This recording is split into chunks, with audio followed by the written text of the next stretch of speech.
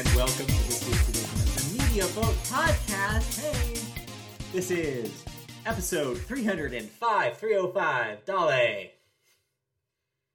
Mr. Worldwide. Mr. Worldwide.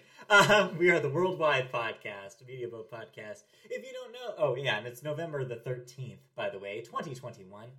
If you are watching this or listening to this and don't know what the Media Boat Podcast is, well, it's a podcast about movies, video games, television, and music, not necessarily in that order. My name is Matt. With me, as always, is Mike. I'm Mike. He's Matt. Not always, if you were listening to last week's episode. Guess not as always. But you know what I mean. We try. What is it? 95% of the time we're together. So wait, you have survived NASCAR in Arizona. We'll talk about that in sports, about who won, why it may or may not be controversial, some other stuff as well. Yes, so welcome back. But in the meantime... Yes, I did survive the Arizona heat, if that's what you're asking. Somehow. Although you brought it back with you. Yes, we've had an unusually warm week here in the middle of November. Yeah. But other than that, though, we have a podcast to do, and we have a long one. I have lots of thoughts. I've got like 2 weeks worth of thoughts all stored up in me. We have thoughts catch-up to do. So let's start, as we always do, with movies. And we always start movies with the weekend box office numbers. As you may well know, another MCU movie debuted last weekend. Shocking no one. Eternals, which premiered to a modest $71 million. Mm-hmm. Not blowing away anybody's expectations, not setting any records, but also no slouch either. Especially still in a post-pandemic. Right. Puts it in the middle of the pack, I think, more or less, with the big blockbusters of 2021. Following that, another blockbuster of 2021, Dune, with another $7.7 million. That's at $84 million. So if you're comparing Eternals to Dune, Eternals will pass Dune next week. Easily. Although, of course, this is not keeping in mind Dune's numbers on HBO Max, correct, which we should also include here. Number 3, No Time to Die, another $6 million. That's at 143, respectable so far. Now that's a number for Eternals to catch. Indeed. Number 4, Venom: Let There Be Carnage, with another $4.4 million. That's almost at 200 at $197 million domestic. Right? That may or may not actually limp over the 200 mark, much in the same way that Converse Godzilla did. Yes, it very well could. And then number 5, Ron's Gone Wrong, with another $3.5 million. That's only at $17 million. Still disappointing, I think, for Disney. It's not performing in the way they wanted to. Is that Disney? It's technically Disney. I believe it's through what would have been a Fox film originally, but I think it's technically still Disney. Also, they were doing a lot of marketing on Disney Channel because of one of theirs. Again, like I said last week on my solo show, the only marketing they were doing for that movie. And in case you're wondering what the other debut from last week did at the box office, it's away at number 8. Spencer, which I didn't know what the hell it was, comes in at $2.1 million. This is the Princess Diana biopic. Called Diana Spencer. Okay, got it. That's an awful name for that. No one would know. No. That's why it's down here. Maybe that's why it's number 8. Yeah. And this weekend, if you're looking to see some movies, well, a couple movies for you. Clifford the Big Red Dog, which of course is the film adaptation of the beloved children's books. Giant Red Dog, you know. Yep, it actually came out early on Wednesday in order to beat this week's new release. Which, of course, is Belfast. What is Belfast? Oh, this is where, like, the crickets and the violins go on, because it's a black and white period piece. Oh, boy, all right. That's someone somewhere is looking forward to this. Someone named Oscar is potentially looking at this. Yes, maybe. For next year. Yeah, I don't know that. He's just like in his mother's basement, just chilling. Like Oscar is eating Cheetos. I don't know what he's doing. All right, like Oscar the statue. I knew what you were doing. I got it. Whoosh. Anyways, let's move on into some movie news for you. A couple weird stories, or one weird story and some bits for you. Let's get to the weird story. I had no idea that this was going to happen. This was not on my radar at all. No, I don't think this upcoming story was on anybody's radar. But at the same time, it's still weird that it happened. Yeah, here's a rare crossover between the video game section and the movie section for y'all. Unity Software. Yes, if you're in the games industry, you might recognize that name because they, of course, are the game development platform that powers many of your favorite indie games. made a $1.625 billion acquisition of none other than Peter Jackson's New Zealand-based Weta Digital. At some point, Unity plans to make Weta Digital's tools available to creators through a cloud-based workflow with software-as-a-service pricing to be announced later. Under this deal, Unity is obtaining the Weta Digital suite of VFX tools and technology and its team of 275 engineers who will join Unity's Create Solutions division. Weta Digital's VFX and animation teams will continue to exist as a standalone entity known as WetaFX and retain about 1,700 employees, including CEO Prem Akkaraju. The proposed deal is expected to close before the end of 2021, subject to regulatory approvals. So, one thing I want to add here that the story does not mention is who the hell is Weta? You might recognize that name or might have seen their work in VFX films, heavy VFX films such as the Lord of the Rings trilogy and Avatar. And all the Marvel films. For a very long time, current era included, Planet of the Apes. Yeah, they were the bar to reach when you're talking about visual effects, CGI in films. They were doing motion capture, they were doing... before everyone else was doing motion capture. Yeah, it was basically ILM and them. Weta was huge, and I still think they are one of the biggest of these kind of studios in the world. They work on very high-profile projects. So for Unity to buy, just outright... That was weird. And they're splitting Weta's basically assets between keeping the VFX studio for the movies as a constant stream of revenue because that is never going to go away at this point. Yeah. And then taking that kind of software and spinning it off for other creators to mesh with and make. And it's really interesting to look at this because I feel like this is something that, weirdly enough, has been more or less tossed around in the video game space for honestly almost 2 decades now, which is that theory that when video game technology gets so good that it becomes on par to stuff that's being used in film and television, that we could see these tools being shared. It's finally happening. The thing that pie in the sky idea from 1999 is finally real. It's not only this too, because we also saw it as the years progressed with companies using Unreal Engine 4 or 5, I guess now. Unreal Engine in their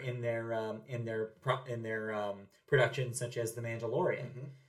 We're there. We've finally gotten there after years of the companies kind of developing parallel strategies for effects. They finally met. They finally met because video game technology has gotten that good. It's crazy. I don't like that as to Unity though. Well, what's wrong with Unity? What do you have against Unity? Maybe it's just the name and the kind of the projects that people bash Unity with. It's always seen as subpar when you compare it to like Unreal. I think that's almost a good thing because I think the difference that they have is one is very accessible and cheap, and the other one is a high price tag. That's what Unity has. It's very accessible that anyone can.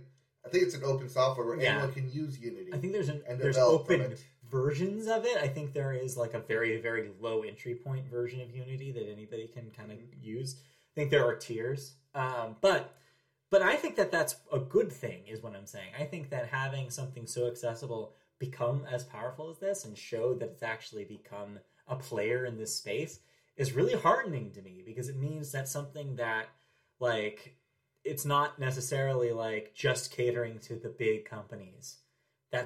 And the fact that it's so powerful now really shows how far it's come, which is cool. Using the Adobe Creative Cloud as the example, there's going to be several tiers to their game developing, which is the free basic one, the all Unity software, and then above that is the Weta software. Yeah, I think that this is their opportunity to kind of get in with the bigger names, your Naughty Dogs, your Microsofts, your high profile, big graphics intensive studios to try to work with Unity on their projects as well. It's neat. It's a power move, and this is them directly competing with Unreal. Yeah, I mean they've always kind of been in a way. But but this is them like stepping up to the big boy play, AAA level. Yep. The big boy play. It's like this this thing.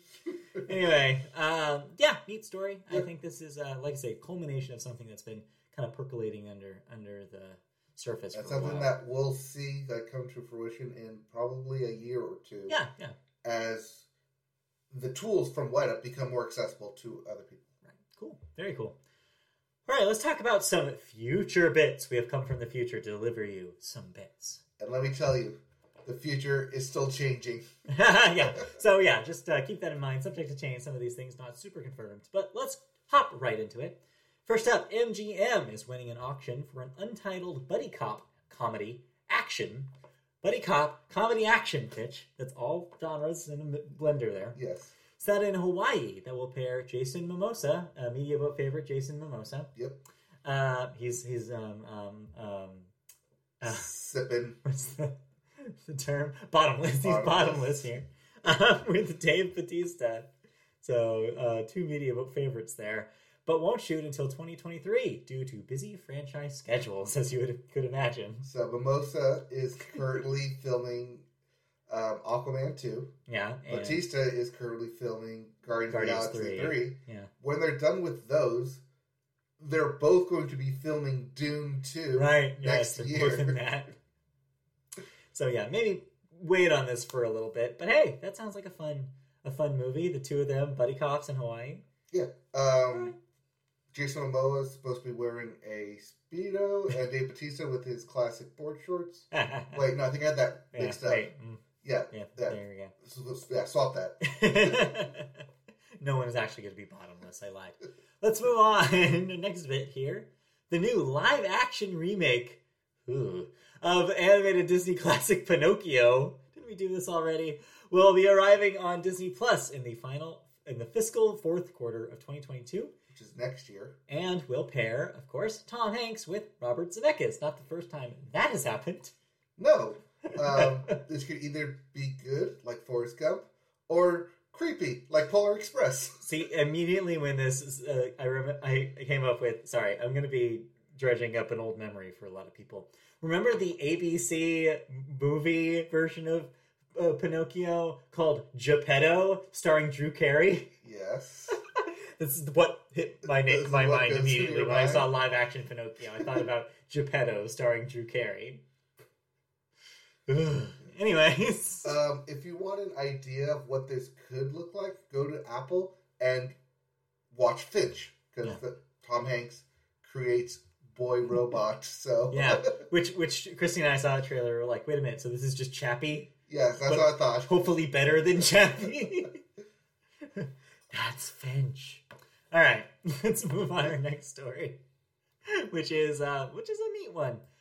So hey, everybody loves having that argument about whether the Predator series is better than the Alien series or vice versa, right? Everybody loves Predator. Yeah, especially when you pair them together. Yeah, but what happened before Predator?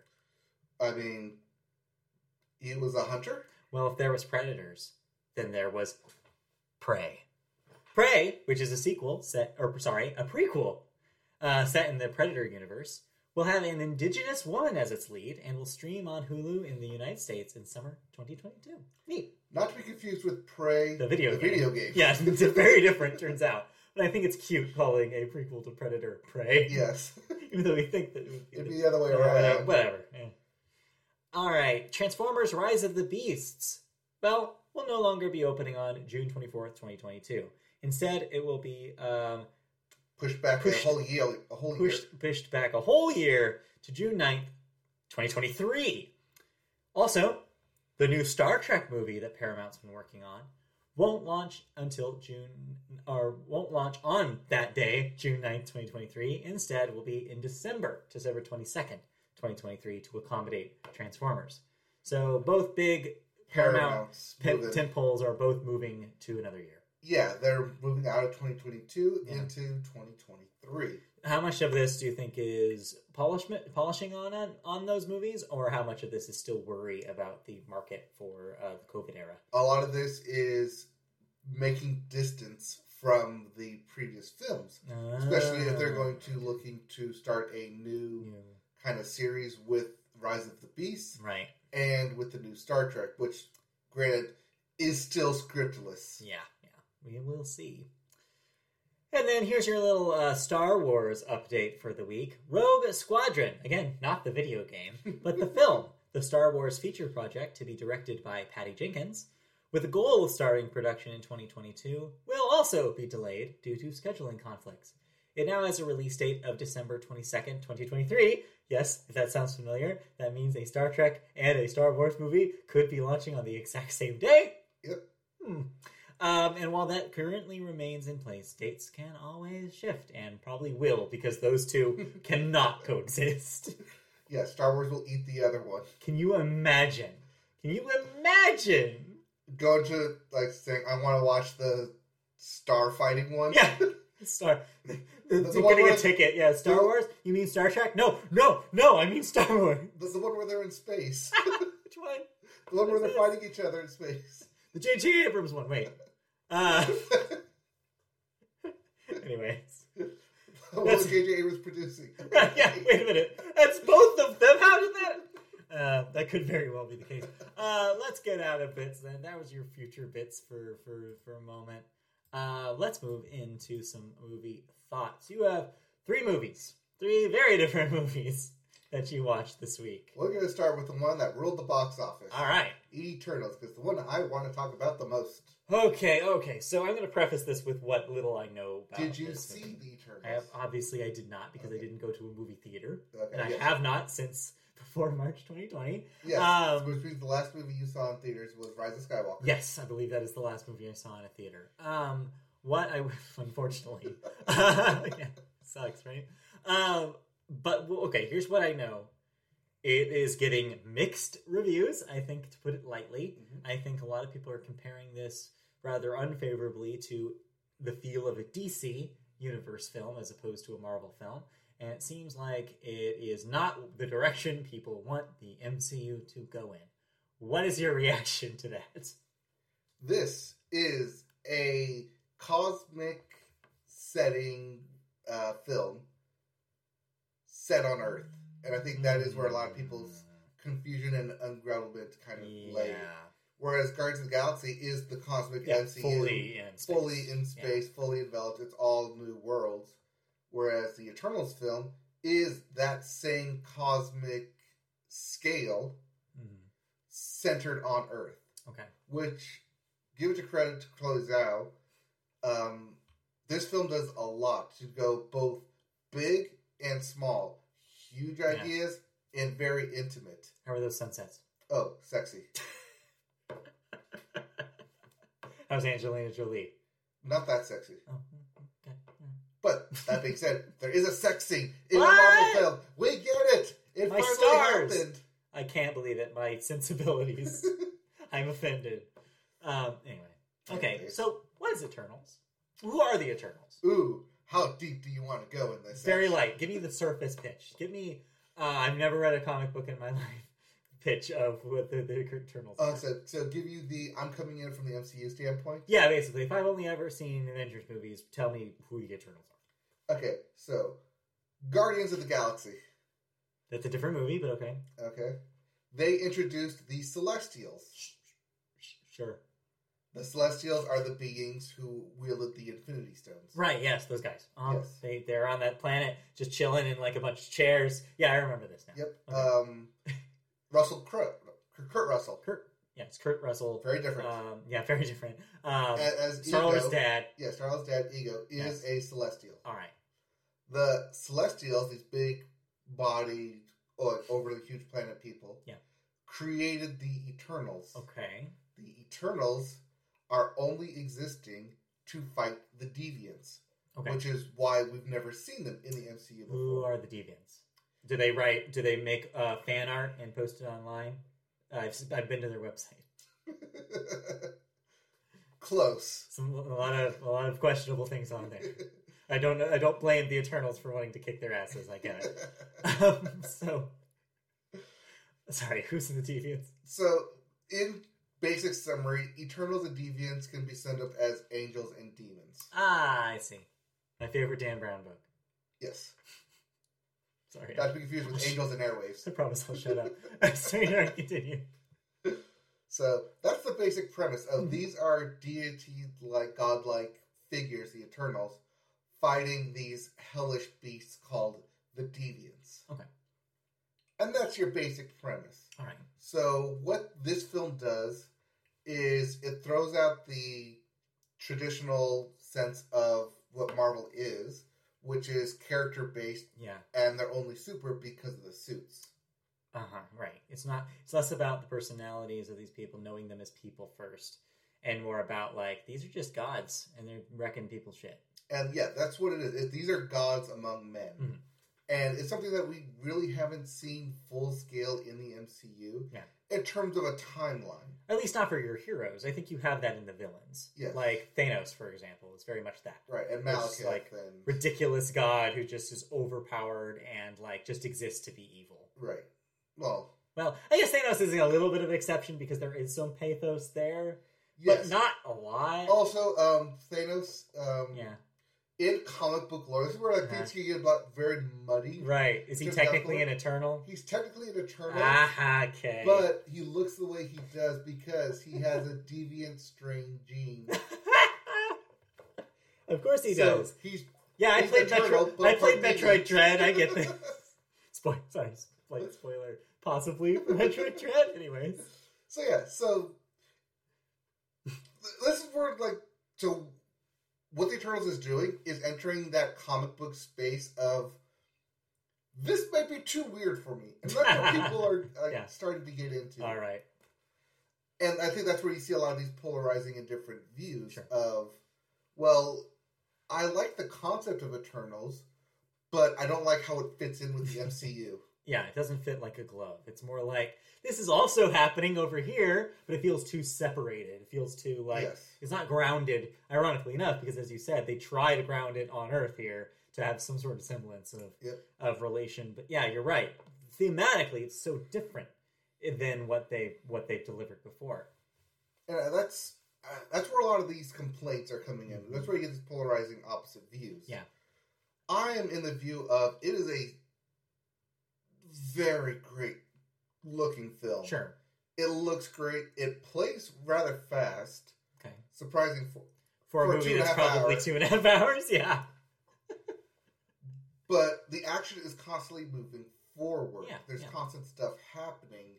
About by the end of the first act, I was able to recognize who all the 10 new characters were and what all their 10 powers were. Yeah. Which you have to establish and is hard to do when you're introducing people from a zero-based knowledge. Which kind of, tie back to the show I did last week and also our conversation about Dune that we had with you. I think Dune does that as well. I think it's a long movie, but it doesn't feel as long as it is because it does enough to familiarize with the situation and clearly delineates who everybody is, where you don't feel lost. You don't feel like you're missing any of the plot. And good to hear that something like Eternals can do the same thing.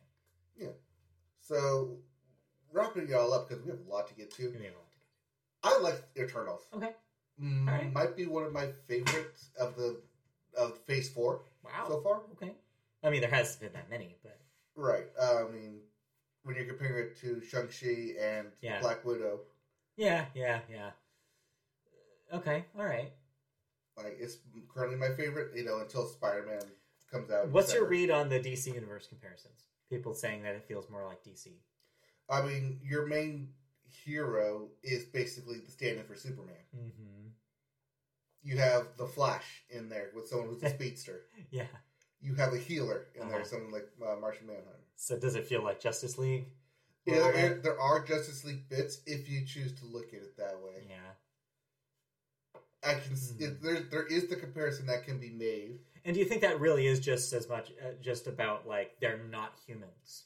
They're not relatable on that level like the MCU heroes. But here's the spin I'm going to put for all you people saying that's DC. All right, entering the spin zone. Got it. Let's do it. These heroes of the Eternals have been around for literal thousands of years since the beginning of time. Yeah. Because they've been around since the beginning of time, their stories have evolved over the course of all of humanity. Right. Being that the stuff that they accomplished back then has become lost to... has become lore. Sure, yes. And what are lore and myth and mythology. So that's why they have like very mythological names, sure. Like Icarus and Gilgamesh and Athena. Yeah. So what are comic books but present day mythology? All right, we're going here. Okay. I guess I get what you're saying, but at the same time, it's like, yeah, all right, but it also has to be an entertaining movie, and that's where I think people maybe get a little muddled in it. Where it's like, it's the vampire problem, right? Vampire stories have the same issue, which is like, okay, they're hundreds of years old. They lived through like both world wars. Like they have all this knowledge. You're supposed to accept and relate to them, but it makes it way harder, and it makes them less human feeling because they are not modern people in the way that we think of modern people. So I don't blame anybody for that disconnect. And it makes it much, much harder to make you care about the characters. So what do they try to do? They try to do anything to make them personable? Like, are they funny? Like, are they, like, clever? Like, do they... Any of the characters rank on your, like, favorite MCU characters list? Or are they all just super weirdos? They don't rank high. Because no one stands out above the other. So I put them all in a group of Eternals. That sucks. Yeah. That's what I'm saying. Is like, I think that's why people are having a hard time with this movie. Right. There's no one standout like, oh, this person's going to go get their solo film movie. now. You're not going to see Angelina Jolie get her own spinoff here. No. But that does bring up an interesting point, though, with Kit Harington being in this movie. Okay. Does not need to be in this movie. All right. What's up with Kit Harington? He's solely in this film to set up a eventual spin-off MCU film called in comic books it's called Midnight Suns. What they're basing that game on. Yes. Where like it has like Black Knight, Blade, Ghost Rider, Moon Knight, a couple other. I think Doctor Strange like is in and out of there, but they deal with like the supernatural threats. Sure. Okay. And that's literally all he's in here for. Just to plant that seed. Just to plant that seed of, we're going to plant this here, so in like 3 to 5 years when... Aren't they doing a Blade the Blade movie comes out? I was going to say, because I just saw some casting news. I don't remember the guy they cast, but they did cast. Yeah, so when Blade actually comes out, they can say, hey... It's going to be that too. See how it interconnects here? Because we planted it like way back when? And that's another, and the last thing that let's talk about for Eternals before we move on is that question about, like, is this movie a transitional movie in the way that a lot of these MCU films are, where this exists to pivot, this exists to introduce a new wrinkle to the MCU that they will delve into in future movies?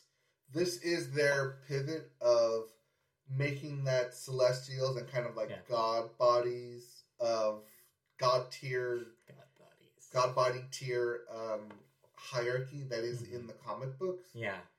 Circle back to Earth. And like combine those two. Guardians of the Galaxy kind of like basically skipped over that surface. Yeah. When dealing with Thanos and the Infinity Wars. But this is them diving in. This is them being like, no, actually, this part of the Marvel Universe matters, and we're going to tell you why it matters. Yes. Then we're going to make it make sense. It's part of their three-pronged attack of having Earth-based threats, cosmic threats, and then the supernatural threats. Oh boy! Do you think they're biting off more than they can chew with this? Do you think this is going to get too complicated and is going to lose audiences? Do you think this is what the doctor said too? Do you think that this is maybe a jump the shark moment that we're going to look back in 5 years and be like, oh, that's when they lost the plot. That's when audiences started disconnecting because it just got too complicated. So this is how I explained it to the doctor as we were coming out of it. Because she had the same question of, if I don't really care about any of this, do I have to watch every single film? Yeah. And the answer is no. Yeah. And that's what the comic books eventually did, where they have these massive team-ups of the Avengers or Secret Wars or like Civil War or Battle Earth. Right, but you can opt into whatever worlds you're comfortable with. Yes. Like if you just want to watch the Earth stuff, if you just want to watch the supernatural stuff, you'll find your niche. Yes, and they use those big kind of events where you're basically reintroduced to characters that you may not be familiar with. Yeah. Like people who may have missed on the Guardians of the Galaxy. Right. When they saw them in Infinity War. They're kind of funny and I kind of like them. Let me go and watch those 2 films now and catch up. And that all makes sense, and that's all well and good in the comic book world. But my worry is that Disney's not going to have the restraint to make that accessible. You know what I mean? Where it's like they're going to make it important that you watch everything because it's a business. Quote, patent pending. So my worry there is that they're going to plant seeds in every single movie, so you have to watch all of them, and you feel like you're missing out if you don't. I don't think we're going to get to the point where Disney thinks it's okay for somebody to pop in Call of Duty Madden style and only watch 2 movies whenever they want to. Ant-Man is a perfect example of this. They've already done it. Yeah, but I think a lot of people went into Endgame and Infinity War and were super confused about the Ant-Man stuff because they didn't see Ant-Man. Yes, but you can go back and watch it. You can, but what I'm saying is that you had to understand the context. What I'm saying is I don't think Disney has the ability to be like, that's optional. They don't want to say that. They don't want you to think that. They want you to think everything is important. Yes, but just because it's important doesn't mean it's mandatory to watch right now. I guess, but I think that they want you to think that it is.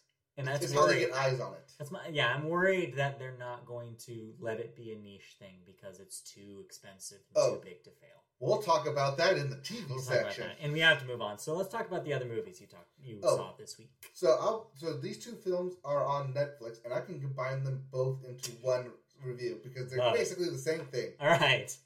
Army of Thieves and Red Notice. Okay. Both are heist films. Oh, all right. You love a heist film. Yes. Okay. One deals with safecracking. All right. The other deals with ancient artifacts. Oh, all right. The safe is also technically an ancient artifact. Fine. Okay. One is a thoughtful heist film. One is a shooter heist film. All right. So one's more action-y than the other. One has relatively unknown actors in it. Uh-huh. One has all the stars. So I'm guessing that Army of Thieves is the more thinky, no one you know in it movie. Unless you watched Army of the Dead. Right. Then the safecracker is in there is in this one. Yeah. And then Red Notice is the one where they actually spent to get Gal Gadot and, And The Rock. And The Rock, and that's the action. The Ryan. Right. Yeah. What? the one that has the superheroes in them, not being superheroes. Exactly. Are they good? No. Neither of these movies is good? Like I said, your mileage will vary on both of these because one, an Army of Thieves, I like the lore they had behind it. Like it deals with Wagner and like his and some guy obsessed with Wagner who created vaults based on Wagner's orchestrated pieces. Okay. And someone being brought into the criminal world. Okay. It's interesting. I kind of like that. But then there's Red Notice, which has all the action in it, and all the fun and the odd couple pairing that you come to expect from films like this. Sounds like you want them to be combined into one movie. I want them both to do better. Yeah, okay. They both can do better. All right. Which ultimately means they both fall kind of middling. Yeah. They have potential. Hear that, The Rock? We're telling you to do better. You're not good enough. They're both kind of middling films where it's like, oh, that was a fun heist film. Yeah. I enjoyed my time. Yeah. But at the same time, there's certain elements where it could have been done better. Yeah. I think Red Notice had too many set pieces where it's like, okay, now we need to have them fight or we need a set piece here because we haven't done anything in a couple minutes or a couple pages. And we're in this location because we want to do this kind of set piece here. We're running through the jungle or running on top of rooftops or whatever. Now they're fighting in a treasure room. It's set pieces. Yeah. Army of Thieves doesn't have set pieces, but it has a lot more interesting character development with the team. Yeah. and it's a lot more.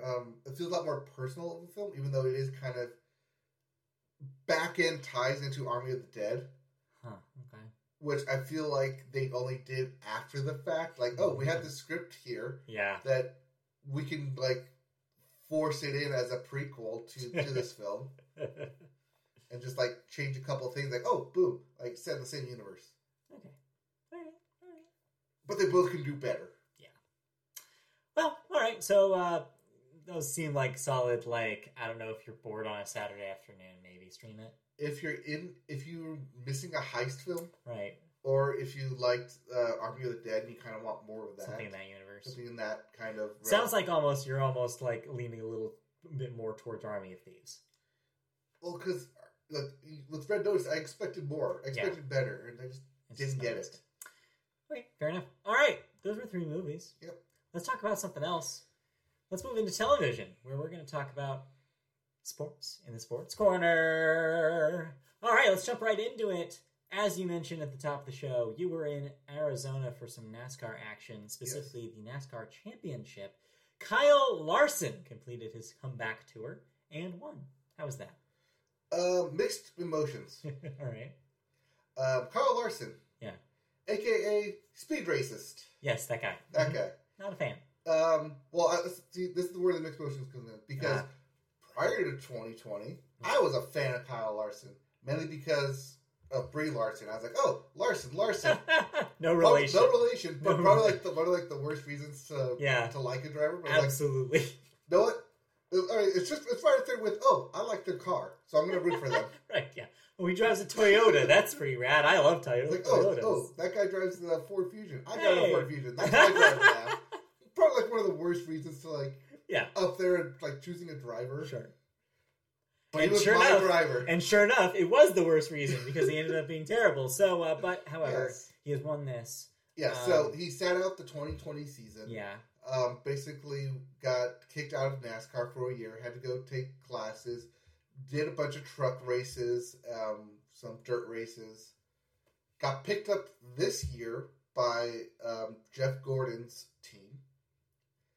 And started winning all of the NASCAR races and ended up winning the NASCAR championship. Does it excuse what he did? No. Do I want to root for him? No. But this is where the and this is always something that comes up. Trouble is. This is where trouble comes up with sports often is that you want so badly to be excited in the moment when something exciting happens in a sport. And in order to do that, sometimes you do need to produce a little cognitive dissonance and think about the sport and the idea of enjoying the sport separate from the person who is involved, which is really hard when you get to sports that are about individual people, like NASCAR, or a quarterback on a football team, or when it's about like an Olympic competitor. It becomes so personalized about that person's performance that you can't abstract it very easily. And yeah, NASCAR has that problem probably more so than a lot of other sports. Golf comes to mind, for example. I think people went through this with Tiger Woods for a long time, and only now is it starting to get a little less cloudy. But now it's very cloudy for Kyle Larson. Because he's literally coming off a year later from his incident. It hasn't been long. It's still in people's consciousness. Yeah. Also, of course, you also have to keep in mind that NASCAR as an entity is also a very conservative sport. It's very popular in southern states. There's also that element to it. So it almost feels like fitting in a way that somebody with Kyle Larson's views would be successful in that universe. So there's also that kind of baggage with NASCAR too, where you have to separate it almost like, am I enjoying this because it's exciting racing? Or is there more going on here? How do I walk that tightrope? Like I said, if this happened 2 years ago, I would have been ecstatic. I'd be buying all the Kyle Larson stuff. Like, oh yeah, he's my driver now and forever. Next 5 years, 5 championships. And even the World Series, which we should actually talk about because we technically haven't talked about. Well, we talked about it. We talked about it a little bit last week. We just didn't talk. You just didn't talk about it. But it was kind of that same feeling about the World Series because, as much as you wanted to root for Atlanta, they are still called the Braves. Yep. And their fans still do that job. And it's very hard to be excited when that much baggage is involved. And then on the other side of that, if you want to root for the Astros, you have the entire cheating scandal on your back. That's still relevant and fresh. So yeah, it's like that's the dichotomy of sports, right? Is that it's always, because it involves real people in real world dealing with real issues, you have to constantly have that battle between the excitement of the sport and the reality of the world we live in. And it's hard. It's very hard to divide those two. Yeah, interesting though. Yeah. But I almost said congratulations, but I'm like, no, I don't know if I should say congratulations. Yeah. I guess congratulations to NASCAR fans who had a good time is what I will say. Yes. Yes. I gave them the 3 claps. Exactly. Yeah, that's all. I was like, okay. If you had a good time watching the race, good for you. It was a fun race. Yes, it was a good race. Exactly. All top four finalists finished the top 4 at the end. Yes. Which is great to see. It's great to see. Great weekend overall. Cool. Saw all the truck races, all the Xfinity races. I have a new favorite driver who's currently in the Xfinity, so hopefully he comes back up to the NASCAR race. Hopefully. And that'll be my new favorite driver, aside from the Watermelon Man. Watermelon Man. So good. Ross Chastain and his Watermelon Man. I saw that shirt. Yes. Yeah, it's so good. It's so good. That's like, we all have our separate drivers, but we all root for Ross. Watermelon Man. It's so good. Okay, well, if you thought we were done talking about complicated people in sports, you were wrong, because we have a big one. Real quick, with NASCAR on the back of this, even though it technically won't happen until the start of the next season, NASCAR will be clamping down on any of the Let's Go branded shirts that feature NASCAR logos on it. Okay. And said that going forward, they will try to distance themselves from any political messages, which is a stark contrast from the previous 3 years. It really, really is. Mm-hmm. That sucks. Yep. That announcement was made during the championship weekend, saying after that weekend that they're going to start distancing themselves as much as they can want to away from political messaging. Oh boy, and we'll see how that goes, because we'll see how that goes. They did the same thing with the Confederate flag last year. They did. Yeah, we'll see. All right, let's move on. That was this year, wasn't it? That was this year. Yep. It's been a long ass year. All right, let's move on to, like I said, another little bit of a scandal in the sports world. We mentioned it briefly a couple weeks ago. Now we actually have the full story for you, more or less. This is talking about Kyle Beach and his alleged sexual assault by Chicago Blackhawks video coach Brad Aldrich. Happened in 2010, but was not revealed until last month. An investigation conducted by the law firm Jenner and Block revealed Blackhawks management and coaches were aware of the allegations, yet did not alert the authorities while keeping Aldrich employed until the team won the Stanley Cup. During a news conference last Monday, NHL Commissioner Gary Bettman said, quote, "The culture of hockey does not encourage, in fact, prohibits this type of activity." I believe you could just count him as Captain Obvious with that quote. But, big but, the league is slapping a $2 million fine, just $2 million, on the Blackhawks compared to the Devils' $3 million fine for circumventing the salary cap in 2010, which of course broadcasts a very different message than that quote. So how do you read this situation? This looks real bad. Oh, it's super bad. But also, this is something that it's just going to be swept under the rug unless a megaphone gets behind it. Sure. Much of this, I mean, people want to turn a blind eye to this, and that's the sad reality of the fact. And it's a complicated story, right? Because it's a lot of elements here that are not usually the case in sports stories. Mm-hmm. One of them is the perpetrator of this is not a player; it's a coach. Also, this is a male-on-male sexual assault situation. Mm-hmm. Not a lot of cases like this are seen, at least publicly, in sports. I mean, they'll probably be more common going forward as people get more comfortable and more these stories start spreading because of something like this. That people are able to speak out to it. Right, exactly. But it's not common, so you still see that uncomfortable layer of people being like, should we be talking about this? But the NHL here, you're right, sending mixed messages. The commissioner wants to say that they show like a zero tolerance policy for this kind of thing, but the money does not, like the actual punishment does not match. Right. Not only does the money not match, but they can say that we prohibit this. Yeah. Yet it was allowed to go on for the entire year that they won the championship. And the fact this is a decade-old story is really worrying because it means that the NHL buried this. Right. When this happened, Kyle Beach was a rookie when this happened. He's currently playing abroad in the European League. Okay. But this still happened under the, not just the Blackhawks watch, which they were alerted to, but did nothing. Yeah. But you would assume that if they knew, it means they either withheld it from the NHL. Yes. Or the NHL knew and didn't do anything about it. Yes. Or worse, NHL knew. Yeah.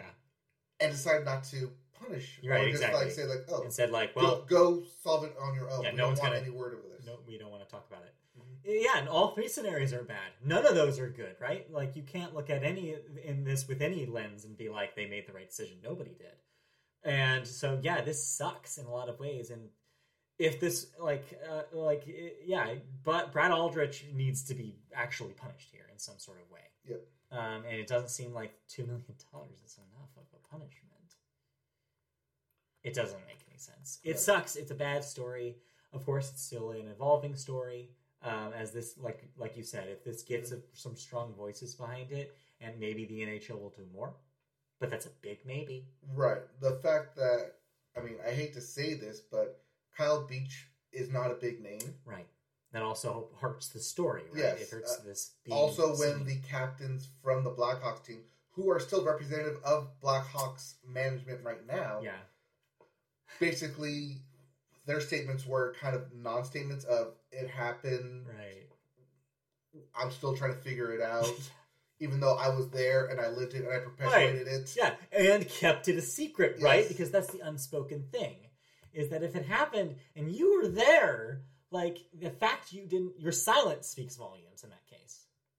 It was, in the interview, it was said that teammates knew about this because they would constantly tease Kyle about it. Okay, that's rough. Yes. So, while most players can feint that, oh, it's just a joke that we did with him. But that's not a joke. That's not a joke, though. It's not a joke. Yeah. And that's the thing.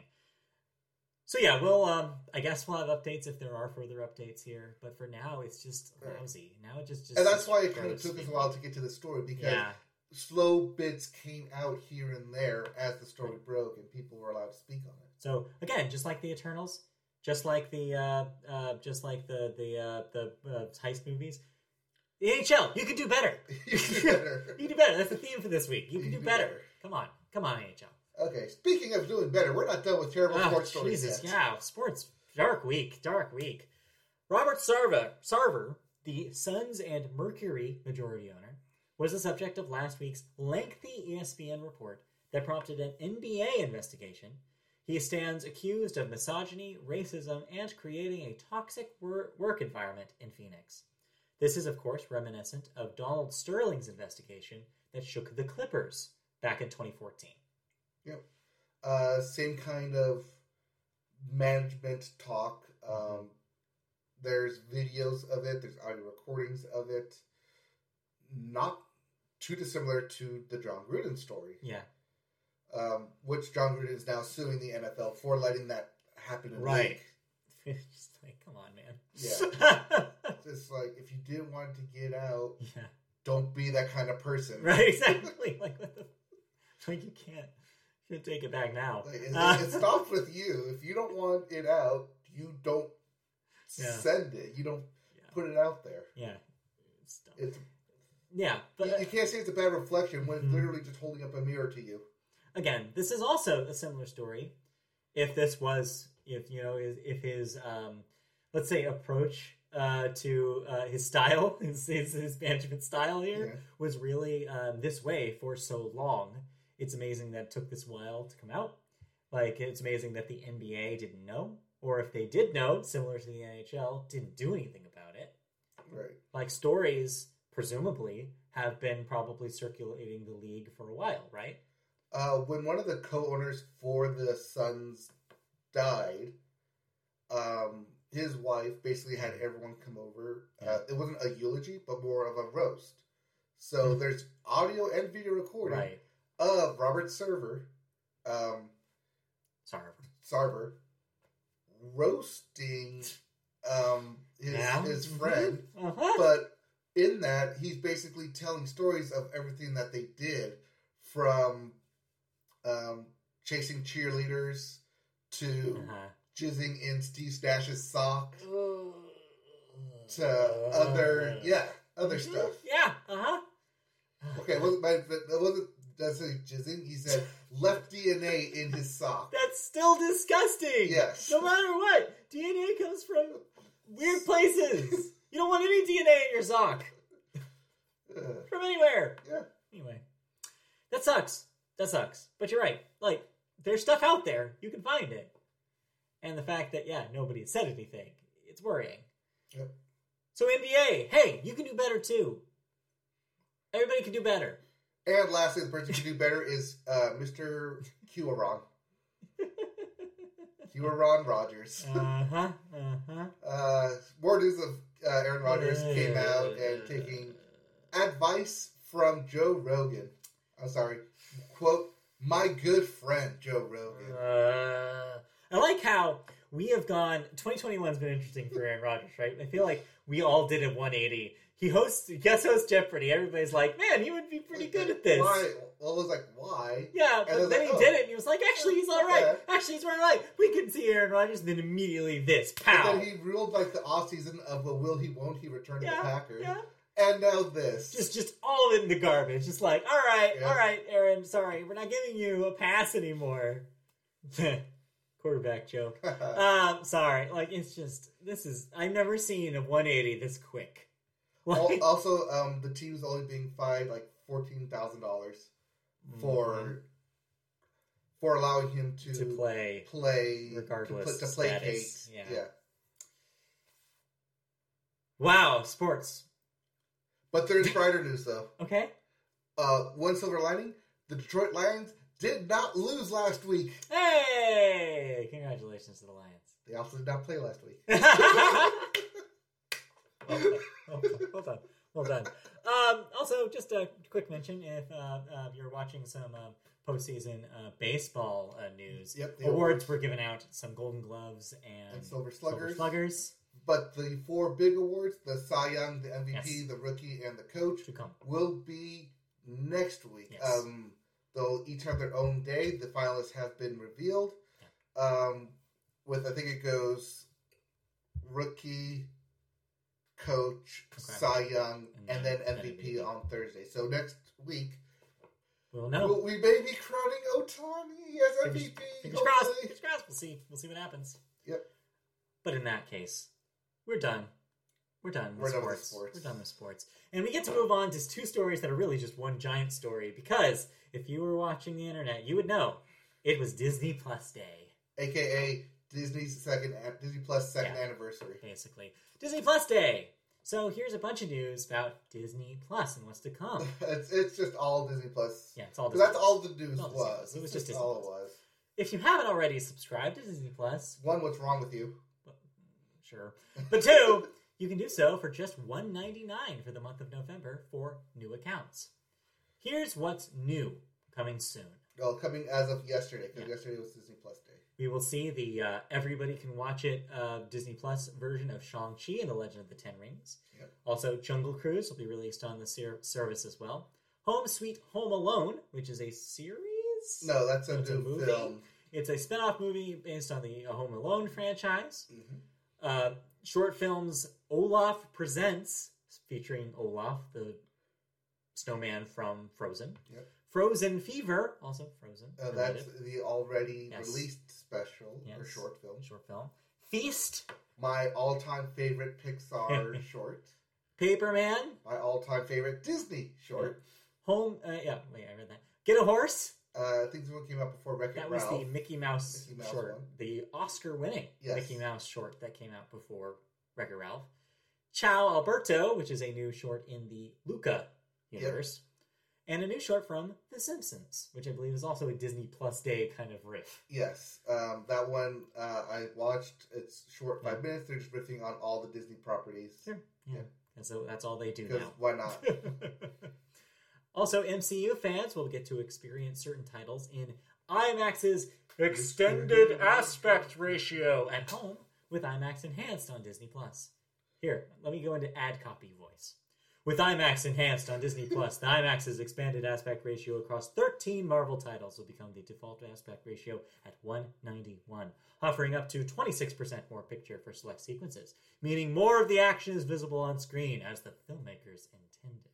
The 13 titles available at launch include the Disney Plus premiere of Marvel Studios' Shang-Chi and the Legend of the Ten Rings, in addition to Iron Man, Guardians of the Galaxy Volume 2, Captain America Civil War, Doctor Strange, Thor Ragnarok, Black Panther, Avengers Infinity War, Ant-Man and the Wasp, Captain Marvel, Avengers Endgame, and Black Widow. Quote, Disney, Marvel Studios, and IMAX have collaborated for years to bring the world's most popular films to the big screen, and on Friday, we'll start to bring IMAX technology to subscribers with IMAX Enhanced Viewing in the Disney Plus app, said Michael Paul, with an extra L, president of Disney Plus and ESPN Plus. Quote, we're thrilled to create new value for Marvel fans and audiences on Disney Plus, and we're looking forward to offering even more IMAX Enhanced functionality in the future. IMAX is considered the default now when you start a Disney Plus film. You can choose to switch it in the version to a widescreen format. Mm-hmm. But what's nice is when you do, it gives you a visual representation of what that will look like. Cool. Based on the film. With Shang-Chi, IMAX, it's him doing the pose with all 10 rings. In the widescreen version, it cuts off some of the rings on the top and bottom. I will give this a shot. I have the TV for it, so I will check this out. Yes, it would be really, really cool to see like IMAX footage in 4K. I'm excited to see. Mm-hmm. Let's move on to our second half of Disney Plus stories. Because honestly, there's not a whole lot to talk about there. It was just IMAX. It's new IMAX now. New IMAX. Let's talk about the Marvel part of this, even though we kind of already talked about some Marvel stuff. But what about new shit that's going to be on Disney Plus in the Marvel stuff that was announced as coming exclusively to Disney Plus? Well, they showed off first footage for upcoming live-action shows Moon Knight, She-Hulk, and Ms. Marvel. All we already knew was in production. Right. All as part of a Marvel Studios special. Among the newly announced projects are X-Men 97, which, as you may have guessed, continues the story of the beloved 1990s animated X-Men series. Yep. Neat. Funny enough, I watched that. Yep. I recently watched all that all the way through. Oh, wow, okay. It does end up leaving on a cliffhanger, which is Professor X being lost in the alternate zone and kind of the X-Men going on their own way. So this will continue that as the X-Men live their life and then eventually try and find a way to bring Professor X back. Cool. So, yeah. Also those guitar riffs. Yeah. Classic theme song. Every kid who grew up in the 90s knows that theme song. Yeah. The next thing they announced was Spider-Man: Freshman Year. It will be an animated show exploring Peter Parker on his way to becoming the MCU Spider-Man. One note that I thought was really cool about this is that they got Jeff Trammell, lead writer on Craig of the Creek on Cartoon Network, will be heading the writing team for this as well. Nice. Very cool because he's a very good guy, and I'm happy to see him get work on something that's near and dear to his heart. And then there's Marvel Zombies from director Brian Andrews, which reimagines the Marvel Universe as a new generation of heroes fights a zombie plague, of course. This is based on a long-running zombie variant of the Marvel Universe comic series that's been going on. Yep. They tested the waters with the what-if story of the zombies, and people liked it, so they're going to do it. This is what happens. I remember when I said, hey, this is the what-if stories of, they're testing the waters. Program. Sure enough. The studio also confirmed a number of series and specials already known to be in the works, including the Hawkeye spinoff, which is soon, I believe, Echo, Catherine Hahn's WandaVision spinoff titled Agatha House of Harkness, and an I Am Groot animated show, and a Guardians of the Galaxy holiday special. Yep. All right. Sounds like a good slate of shit if you're a Marvel fan. But man, this is a lot of Marvel remember when I literally just talked about how the Eternals kind of split off, and it's like a pick and choose. Like, we're just going to put all this out there. Yeah. You don't have to watch all of it, but it's there if you want to. It's there, I guess. None of this is going to be important to, like, the overall plots that you want to watch. But if you're following, like, specific characters or specific storylines, this is kind of more where they're going to do it. I have to say, though, it's a lot. And also, I feel like none of this is for me. That's fine. Which is fine, but it's weird. Like, now Disney Plus as an entity is like, at least their new stuff is just not catering to anything I'm interested in. Which is looking at all those titles, all those lead characters outside of X-Men 97 and Spider-Man freshman year, all of them are considered C and D list characters. Yeah, it makes you wonder if they're trying to make that no longer the case. If they're trying to make like a case for these smaller niches of the MCU and make them matter. I mean, that's what happened with Iron Man. He was a B-list character. Right. And they made him an A-list star. Yeah. And he's still an A-list star. I mean, because I think Spider-Man is the S-class. I was going to say, the exceptions here, I think, are the X-Men and the Spider-Man projects, because those are big and Fantastic deals. Four. They are the S-class when I'm talking about here. I need to see your tier list. My tier list, yes. Our Marvel character tier list. Let's do it. All right. Let's move on. You have some thoughts to get through. Let's walk through these TV series that you watched this week. All right. So, real quickly, we mentioned Olaf Presents. Yeah. It is Olaf doing his quickest rendition of Disney's greatest hits. Oh, so just like the recap thing he does in Frozen 2. Exactly. Got it. That's all it is. And he does do Disney's greatest hits of Lion King, Little Mermaid, Moana, Tangled. Okay. I think that's it. No, shit, I'm missing one because there's 5. I'm missing one, but yeah, it's Disney stuff. It's Josh really? Gad's, it's Disney stuff. It's Josh Gad's reason to come back as Olaf. Sure, I mean, it seems entertaining. It seems like fun stuff that a little for the millennial kids or millennial parents, and a little for the kids that are watching it with them. Yep. For the kids. Sure, it's for the kids. All right. Also, Disney Plus, real quick, I finished the season finale of Doogie Kamealoha. Season 1 came out. How'd that hit by the end? More family than Doctor Show by the end. Yeah. More personalized and less I'm doing doctor stuff, which it's fine. It's fine. I mean, it's not essentially what I'm going for, but then again, if I really wanted doctor stuff, there's adult doctor stuff on TV. You're getting your procedurals from other network shows. Yeah.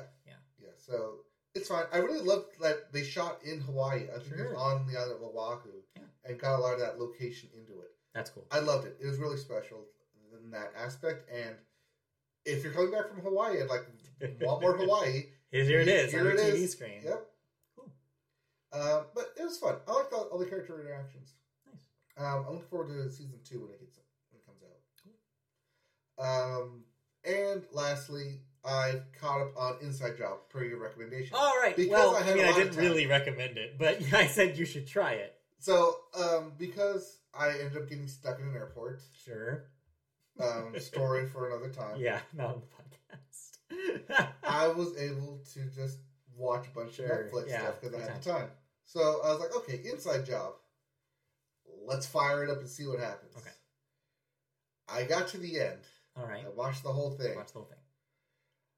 The jokes come pretty fast. Sure. Super animated, lots of gag-heavy stuff. Didn't quite capture me by the end as I really care about these characters. But also at the end, it did a soft reboot on itself. At the end of season 1. Weird. Okay. So, I know you didn't watch it, but spoilers. Sure. The dad gets brought back into the agency because they like the dynamic of the father-son. Okay. Or father-daughter. Father-daughter, yeah. Weird. Okay. So he gets brought back as the new head because they try and give Reagan the head job, and she can't handle the pressure. Yeah.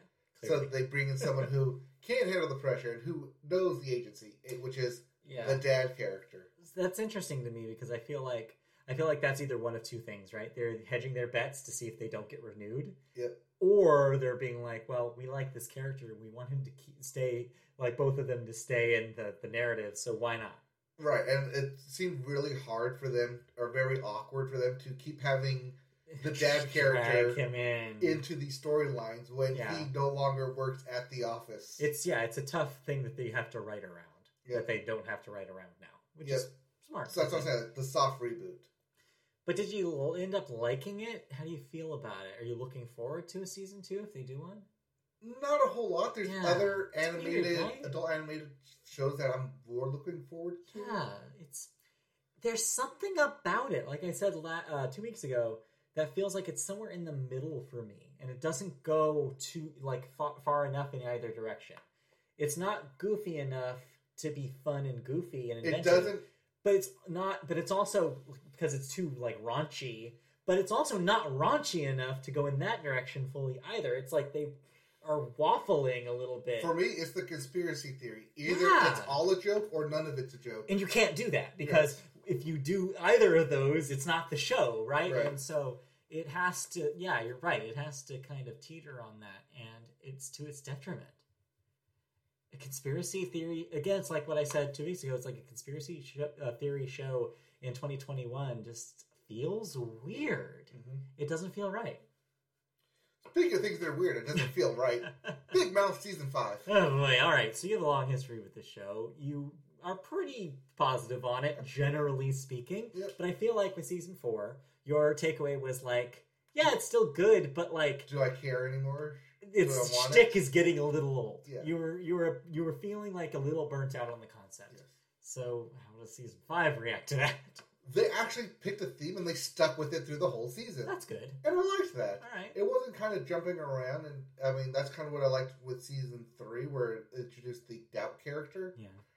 And I was like, oh, that's good. I like that. Like a through line for all episodes. Sure. Big Mouth Season 5 does the same thing, where the through line is about love. Okay. They get bit with the love bug.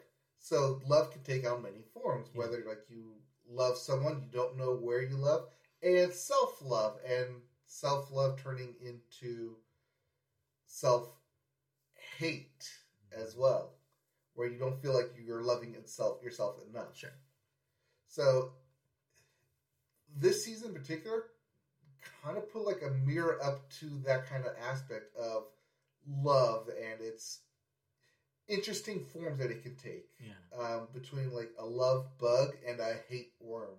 And they're kind of two sides of the same coin. Where depending on which kind of mouth you feed, it's going to go either one way or the other for you. Okay.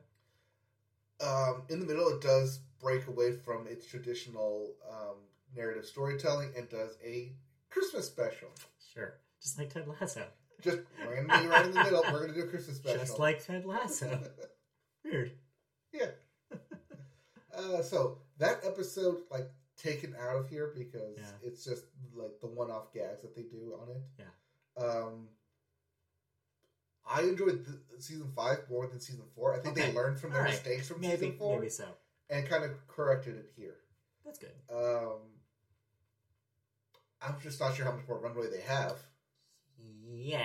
Then again, I said this back in Season 3, so... Mm-hmm. Well, people seem to like it. Yeah. I don't know. I just can't look at it too long. It just looks so weird. Just don't like how it looks at all. Yeah. The aesthetic. Yeah. Cartoonish heads. Looks gross. Yeah. Anyways. Last but not least. It's there. With Big Mouth Season 5, I think not this week. Next week is the series finale of F is for Family next week. So I may be able to get to that. I was to get to the first episode, so we'll see. But something I was able to catch up on and finish and complete. Impeachment, American Crime Story. All right. The third version of these American Crime Stories. All right. Impeachment, Monica Lewinsky, Bill Clinton scandal. Yeah, so to recap real quick, your previous read on this was you didn't think that the acting or anything was good enough to basically make it rise to the tier of the best American crime stories that we've had before. Yes. And most importantly, The People versus OJ. Yeah. It doesn't reach, though, what you said before, it doesn't reach those heights because nobody is doing a compelling enough performance. Is that still the case by the end? Yes. The acting is not compelling enough. What is compelling, though, is the overall narrative of where they're going in here. Even though you know what happens because you lived it? Yes, you know what happens. Because the narrative isn't getting the truth out, the narrative of who holds power. Okay. And that was an interesting aspect that I didn't quite grasp until about episode 3 and 4. Yeah, because we were 9. Like, that was not going to be something we were going to be grasping, the political, like, effects of that. We just knew the very baseline stuff when we were growing up. Right. But also, I mean, it is on the fact of who holds power. Like, you're talking about the most powerful man in the world. Sure. Who is powerless against an affair. Yeah. Powerless against his actions. His own what actions, he his chose own to say about them. Yeah. Who holds the power between the political office and the media outlets? Yeah. Who holds the power between print journalism and the rise of internet journalism? Who holds because that's when like the Drudge Report and internet was coming out. Absolutely. Who holds the power between desires and people just wanting to be themselves and people with agendas? It almost sounds like they finally found their hook for the series, just not fast enough. Well, either that or I didn't understand the hook fast enough. It was such a slow burn that they hadn't gotten to it yet. Yeah. And they were like, when they finally did, you were like, oh, that's what they're going for here. Yes. Okay. When they finally brought in the news side of it, of holding people accountable, like, oh, that's power right there, holding the most powerful man in the world accountable. And then flipping on it of, well, they really don't have that much power. They're just saying it. Yeah. Because they're basing off someone else who has the power of the knowledge of the past. Right. But how much power do they have in, say, the legal system and dealing with courts? And how much power is that compared to someone who fighting the legal system compared to someone who is born and bred in the legal system and knows how to work the system in their power? Okay. Do you think that they were successful enough in this kind of thematic? By the end, they were successful. Where it felt like it was... But getting into it for those first 4 episodes, 3 or 4 episodes, is going to be tough. Sure. Because it's a lot of stuff, backstory information that people mostly don't know about. Okay. Until they actually... Because like the end of the first episode, you're finally introduced to Monica Lewinsky. But that's like at the very end of the first episode. And then the second episode, it kind of delves into it just a bit, but not enough. And then by the third, that's when everything kind of starts rolling. Like, oh, now I see the power dynamic between everybody. Okay. Huh. But the fact that it takes you 3 episodes, which are each an hour and a half it's a long road. Yeah. It takes a long time. Yeah. So, I enjoyed it. Okay. At the end, it was a good journey. But that slow ramp up was just... But I'm good. I'm glad to hear that it landed it. They landed it. Yeah. It's just like you're flying up through a fog. You're not sure where it's going to go or what it's about. But finally, like you're above the clouds and you see everything. Like, oh, I understand now. I get it now. Like looking back, it's a good show. It's just while you're in the middle of it, you're like, I'm not quite sure of where we're going. Fair enough. Anything else on television? Ken Jennings is back as the host of Jeopardy. Yes, current guest host. I have not gotten quite there. I've still some he will be the guest host through the end of the year. Cool. I think that's pretty much it. I'm just continuing to watch the most recent season of Riverdale prior to the season 6 premiere that will happen in, I believe, at the end of this week. Okay. So I'll talk about whether or not season 5 landed it or not, and probably for next week's show. I think we've got like 5 more episodes. I did watch the new episode of Plan B because I was curious after we talked about it. Yes, the reboot. I was curious after we talked about it. Yeah, and sure enough, is it better? It is a better show and it's a better pivot because it focuses on the retirement home living style, and which means you can get some older guest actors in it for a couple weeks. And like, hey, let's bring them in as a guest. Like, oh, you remember this person? Yeah. Now they're living here for a while. Oh, and the other thing... hijinks ensues. Right. The other thing in progress I'm watching, I think I have 2 more weeks on, is Great British Bake Off. 2 more episodes of that, I believe. Semifinals are this week, so... Okay. And because we are in the holiday season, holiday baking championship is starting. Also true. And so we'll have more to talk about when those things wrap up in the coming weeks. Oh, and something I saw last night that I was shocked was on TV. Okay. It's You Bet Your Life. The game show is back. Weird. Okay. On Friday nights on Fox. Sure. Past 10 o'clock. I think it's like 11 o'clock. It's after the news. Hosted by Jay Leno. Weird. Yes. Okay. And Kevin Eubanks is there for some reason. Okay. It's weird. I don't know why. It was like the worst pilot. If this was the pilot episode, it was the worst pilot episode of a game show I had seen in a long time. Okay. That's weird. Jay Leno did some stand-up. He did his like an opening monologue real quick. He did the headlines bits from his from the Tonight Show they used to do. And then it went to You Bet Your Life question and answers. In like the most plain ass set you've ever seen. Do you think this is just literally because Fox had to have something cheap to fill a slot because they didn't have anything ready? Yes. That's what it sounds like. That's what it feels like. Yeah. It's like, we have this, we shot this. You want to put it on television? Also, there was a secret word where because it said they get $500. Yeah.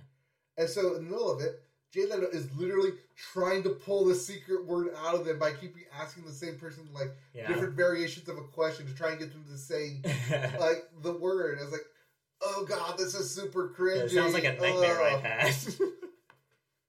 I was watching it on the fascination of the train wreck. Yeah. Oh jeez, that sounds painful. It is.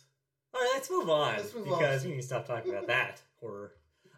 Let's move on out of thoughts and into cancellations and renewals for this week. All right, what am I no longer watching besides that Jay Leno game show? Well, you're going to wrap up Wu-Tang: An American Saga because that will be done on Hulu after its 3rd season.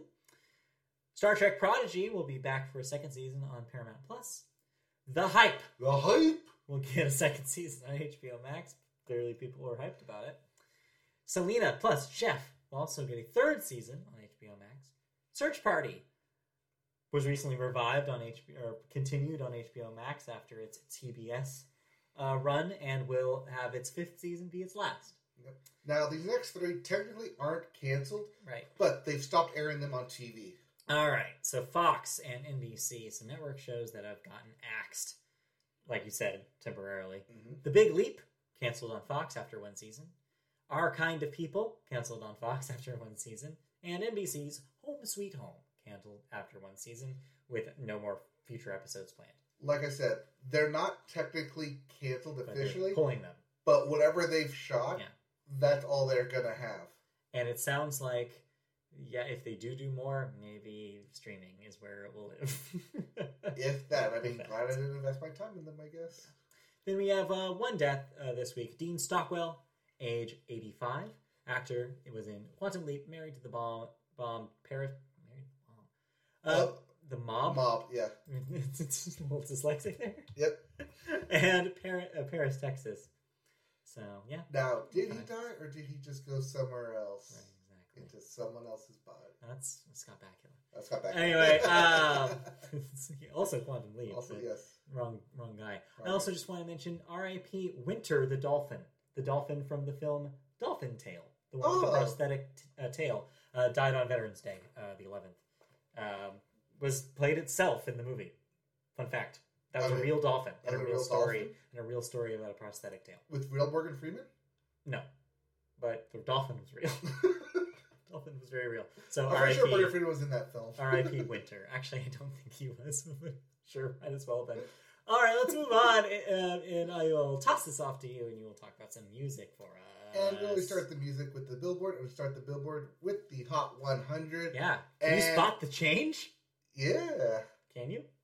I mean, still at the number 1. Yes. Hot 100 at the top. Easy on Me by Adele. Of course. Number 2, Stay by the Kid Laroi and Justin Bieber. 3, Industry Baby by Lil Nas X and Jack Harlow. At number 4, Bad Habits by Ed Sheeran. And at number 5, the Applebee song, Fancy Like by Walker Hayes. Can you spot the change from last week? Yep, there is no more Drake up here. Well, that's technically true, but not the change. The change is literally 4 and 5. 4 and 5 slots. Swap. Yep. But... Oh yeah, lots of Fancy Like played at NASCAR. Oh, I'm sure it was. Everybody brought in their Applebee's into the stadium. Yeah. All right, talk about the other chart. Yep. As for the Billboard 200 chart, your albums chart, number 1 equals Ed Sheeran. Equal sign is your number 1 album by Ed Sheeran. Sure, why not? Of course it is. Yep. Because it's Ed Sheeran. Number 2, Certified Lover Boy by Drake, because it's Drake. At 3, Dangerous, the double album by Morgan Wallen, because it's Morgan Wallen. But now that NASCAR's no longer around, I'm sure he's going to drop off. Number 4, Planet Hurt by Doja Cat, coming up out of nowhere. And rounding up your top 5, Something for the Hotties from The Activities by Megan Thee Stallion. That is a, as the name implies, an archival, like some recorded songs that she hadn't released yet, compiled into a quick little EP release. It's not a full album. But able to chart. But if you like Megan Thee Stallion, it seems like there's some good stuff on there. From the archives or from the vault. Yes, exactly. Megan Thee Stallion from the vault. We'll get there. We'll get there. If you didn't we just got to get through. We got to get 3 more things, and we can do it. We can talk about it. If you didn't like any of those albums, we do have new releases. All right, what do we got this week? This past Friday, I should say. Yep. Things that you can listen to now include Things Take Time. Take Time by Courtney Barnett. I'll talk about that in a moment. Nearer the Fountain, More Pure the Stream Flows by Damon Albarn. If that name seems familiar, Damon Albarn, it's because he's the Blur Gorillaz guy. Oh, okay. That's that guy, Damon Albarn. We also have Welcome Break by Pip Blom. Yep. Crawlers by Idols. Or singular. Oh, single. Just one. Just one crawler. Creepy crawler. The Tears of Hercules by Rod Stewart. And I assume it's Tears and not Tears. Is that Rod Stewart, by the way? Yes. And is that Tears and not Tears? Heavy Load Blues by Gov't Mule. I believe that's Government Mule.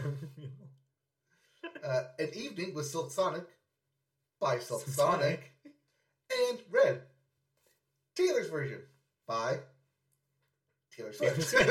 No parentheses on it. Which we will talk about real soon. We will talk about that as well. Yep. All right. But here's the big news. Okay. Bring in your pillow. Bring in your blanket. Get cuddled up because about to put this story to bed. Put on your shirt. Hashtag. Put on your nightshirt. Hashtag Free Britney. Yep. Because it happened. It happened. Actually, no. You can now frame that because it's now a relic. Yeah. Because Britney Spears' conservatorship has been terminated. Yes. Officially done after 13 years. A California court has determined. Quote, the court finds and determines that the conservatorship of the person and the estate of Britney Jean Spears is no longer required. Judge Brenda Penny ruled Friday afternoon, literally yesterday. We're still in 24 hours of this happening. This is why I do a Saturday show now. Yes. This is exactly why we do a Saturday show now. That's actually not why, but yes, it helps. Yes. The November 12th hearing was brief and ran smoothly as all parties consented to the termination. The pop star was not present at the hearing, but but her attorney, Matthew Rosengart, began speaking to the judge by reading from his client's testimony that she delivered back in June, stating that her wish is for the conservatorship to end without evaluation. Quote, the record is clear. The time has come today. Yay. Note. Yes. The conservatorship is, while it is terminated, is not fully terminated. There is still an accountant on the conservatorship, but only as an advisor. Yeah. Britney Spears has full autonomy of her finances, of her estate, of her body, of her mind, of everything. Yeah. She's in full control after 13 years. Put that in perspective. Yeah. There are kids in high school who've only known Britney under a conservatorship. Yeah, I mean, this is good news. It's what the movement wanted. It's what Britney wanted. It's the best case scenario I think that could have happened with all of this. So, yeah, I mean, now the next step is to seeing what Britney does with her freedom. We might see some re-released records. We might see some new music. We might see some family news coming from her very soon. We might not see her at all. We might not see her at all. Maybe she just decides that, hey, that was fun, but, like, I'm done. I'm done. I feel like that's highly unlikely because she has stated one of the things she does want to do is go back to the studio and record more music. So, and she wants to perform again. Her Vegas residency was cut short, and it would be interesting to see her renegotiate for that again. Anything could happen. It's Britney's world now. She can choose to do whatever she wants. I'm excited to see what the next steps are in her career. Concert tour saying Britney's back. Yeah, that's all she has to do. Yep. The It's Britney. And it will sell out immediately. The It's Britney bitch. Yeah, tour. That's all she has to do. Yeah. And it'll sell out instantly. I bet. Here's my prediction for the Grammys in February or January or whenever they air. I don't remember. They're February. She comes on stage to present something. Standing ovation. Yep. It has to happen, right? Because it'll be the first time she'll be making such a big public appearance. She'll do New Artist of the Year. Yeah, maybe. Yeah, it'll take Britney out to do that. Yep. Like I've been around this music business for so long. Yeah. And it's so great to see all of you people. It'll be great. It'll be a great moment. And it's great to be on the stage. Yeah. And I'm glad to welcome it with the upcoming generation. Yeah. And the nominees are. Yeah. There, I've written it. Put our money down. This is going to happen. And when it happens, we'll get our little phones out. Yep. Because we called it. All right. Let's move on. Yep. Any other news with the Britney stuff? That's pretty much all I saw. We've been watching this for about a year now, and that might be the end of this story. You're probably right, but as you had said multiple times this year, it's probably our music story of the year. Yeah. It's like been so dominant. It's what we've talked about more than anything else. Yeah. So it is of note that the lawyer did say that they were not done. Yes. With the legal proceedings, with Britney's legal proceedings, meaning that she could potentially and probably will sue the people of the conservatorship for having her under this for so long. Could very well happen unless she just wants to be done with it, which I could also understand. Yep. But we'll see what happens. We'll see what happens. But yes, 13 years. She's 39 now, so it means when she was 26. Yes. So wild. Being 26-year-old, putting in a conservatorship, up until you're roughly 40. Yeah, exactly. It's a jet, like, you lose so much time. Mm-hmm. And so, yeah, I'm excited to see what she does. I mean, that's 2008. That's 2.5 presidencies now. That's true. All right. Let's move on. Speaking of the new generation. Speaking of the new generation, the singer-songwriter Mitski's sixth record, titled Laurel Hell, is set to release on February 4th via Dead Oceans. The album will be Mitski's first full-length release since 2018's Be the Cowboy, which found itself at the top of many end-of-the-year best album lists. It was in my top 5 that year. Yes, it was. You recall. Laurel Hell is a soundtrack for transformation, a map to the place where vulnerability... This is a quote. Oh, sorry. Quote. Well, because it started off with Laurel Hell.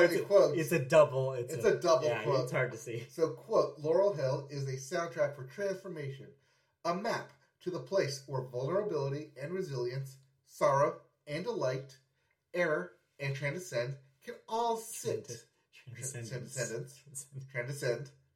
Can all sit within our humanity, can all be seen as worthy of acknowledgement, and ultimately, love. Oh. The press release for the announcement reads, I accept it all, she promises.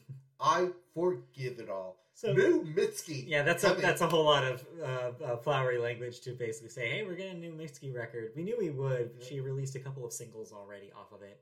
I have a mystery shirt coming in the mail. Apparently the designs are mystery designs, and I won't know until I get it what it looks like. Interesting, huh? So yeah, it's. I remember when I was doing mystery boxes. Yeah, right. They're fun. It's exciting because she the most important thing to note about Be the Cowboy, it was Pitchfork's #1 record that year. Okay. Which surprised a lot of people, myself included. But it was very good, and Mitski's really great singer-songwriter. It's good to see her back and doing more music. So what may seem like a small music story, I think as she kind of rises, you're going to see her pop up just like how we've seen Phoebe Bridgers lately, which is she's going to break into the mainstream, and I think this is maybe her moment. This is the 6th record, so... Yeah, this is the time, I think, to pull that trigger. Even though Phoebe's done it in half the time, but whatever. Anyway, you can't compare them. You can't compare. No. All right, nothing compares to you. Thanks, Prince. All right, what's now? We get to do the fun part. Yep, talk about thoughts. All right, so speaking of Be the Cowboy, let's get the small 2 records out of the way, and then we can talk about the big. Yep. So speaking of Be the Cowboy, yes, Jason Aldean is a cowboy. One of my favorite cowboys. He loves to be a cowboy, and he's out with his 10th studio album, Mason. Macon. Macon? You have Macon here. Mason. Garcon. Mason. So Macon. So it's weird. With an M. Well, so this album is actually named after the hometown of Georgia where he's from. I figured, yes. That's why it's named as such, Macon. Making a lot. He's making a lot of money with this. And he probably will be making a lot of money with this because it's pretty... it's a good Jason Aldean record? It's a solid Jason Aldean record. It's got the hard rock love songs that you love to hear from Jason Aldean. Sure. Not necessarily the stadium anthems that we've come to know in the past. Okay. But it is more the other albums that he puts out, which is the Home Down Roots, the love, hard rock, kind of bluesy. It's kind of Jason Aldean to it. Also on here, there's a rendition of Heaven. Yes, that Heaven, which has been covered by the likes of Bryan Adams and Cascade. Oh, weird. And so we're now getting a country version of Heaven. What? Yes, by Jason Aldean on this album. I have to listen to that. That sounds wild. And he ends it, he kind of overfills it with 5 live tracks from his tour of his famous songs, which is good because I like hearing that stuff, but also bad because you hear it's like, oh, these are the hits I'm used to compared to what I just listened to. Okay. So, mixed bag with Macon. Okay. But if you like Jason Aldean, it seems like mostly mostly stuff you'll like if you like Jason Aldean. Right. Otherwise, it's gonna be a hit and miss. Yeah. Not the stadium anthems that you've come to hear from Jason Aldean. Yeah. Kind of missing that. It's all right. But it's a hometown roots for Jason Aldean. Well, that's probably why I called it Macon. That actually is a really good segue into what I listened to this week, which is the new Courtney Barnett record, Things Take Time, Take Time. This is her 3rd record following her first big debut record, Sometimes I Sit and Think, Sometimes I Just Sit, which was a big critical hit when it came out.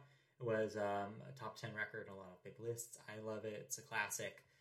Her second one, more middling, a little slower, a little more difficult. I think it alienated a lot of people. And this one is kind of like even a more questionable choice, I think, to a lot of people. She's still very guitar driven, still very these slower, kind of drawn out, kind of guitar based songs. But she's lost a little bit that lyrical bite that I think her debut promised, and a lot of people was hoping that she would continue having. So I see a lot of people maybe getting a little disappointed by this and being like, well, it's not as engaging, it's not as interesting as I think some of the songs she's written before. I actually had an okay time with it. I liked it better than I think a lot of the critical reviews that are coming out. It's a good, relaxing, guitar-driven indie rock record that you can kind of just put on while you're driving somewhere or put on in the background while you're working. And I think it's really nice vibes. It's chill. It is chill, is what I will say for it. It's calming. Does it have the funky beats? No, it's not that kind of record. Okay. It's not that kind of record. So if you like the slower moments, like if you like her single from the first record, Depreston, it's kind of like that. She's still got that Australian twang to her voice, which is very comforting, I think. So if you like Courtney, I say check it out. It's not as, like I said, it's not as exciting or engaging as maybe what she's capable of. I think doing that one record that she did with Kurt Weill has changed her sound forever. Yeah. After that, they did a duet record, which was very slow in his kind of style, if you're familiar at all with Kurt Weill. And so I think it's affected her songwriting ever since. She just slowed down and chilled out ever since, and she hasn't came back. So yeah, it is what it is. I liked it. I enjoyed my time with it, but it's not gonna top lists. It's not gonna be anyone's favorite of her records. It's hard to top when you made a classic on your first go. That's all I can say. And she's going to be chasing that, I think, forever. And speaking of classics, that's a great segue to okay, all right. Let's get into it. We want to talk about it. It's Taylor's world. We're just living in it. Let's talk about Taylor's version. Taylor's version. It's what it's felt like the last couple days. I cannot get away from this record. It is everywhere. She is everywhere. She's on every late night show. She's on SNL tonight. Yep. I'll be watching that. She's only doing the music, right? Yeah, she's just musical guest. Yep. But dang, Taylor Swift finally did it. She released Red, Taylor's version, a re-release of her 2012 album, what fans often refer to as her best. And they're not wrong, I think. It's not maybe my personal favorite, but I think quality-wise, they're probably correct. Probably is her best. Your favorite and best can be two different things. It is. I tweeted this. I tweeted two separate lists this week because I was like thinking about it. But yeah, this is what you think it is. So if you listen to this podcast earlier in the year, we talked about her re-release of Fearless, her second album. And this follows the same template as that. It is re-records of the original songs that were on the album, re-records of the bonus tracks that were on the expanded version of the album, and then from the vault tracks that she is releasing for the first time.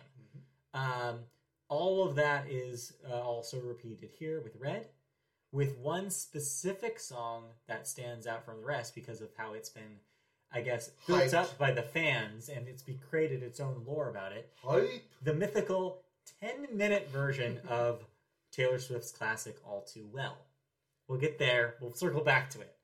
But first, let's talk about the re-records of the original album. How much have you listened to Red, the original? How familiar are with it? And then how does these re-records compare? The Red is Doctor's favorite album. Oh, well, there you go. So there we go. So let's go from a baseline of, okay, I know this album. I've listened to this album. The original one, obviously. Right. I was like, okay, I've had to listen to it for obvious reasons. Sure. So, putting this one on. Yes. It weirdly sounds better created than Fearless does. And I don't understand why, because they're both created the same way, but I like this album better than I did Fearless, or like the Taylor's version. Sure, yes. The quality's better. Her singing's better on this. Yeah. I don't get it. It's just overall better. Even though like they're recorded about the same time. Yeah, I think it's just because you're working from better material. I think that's literally what it is. Maybe.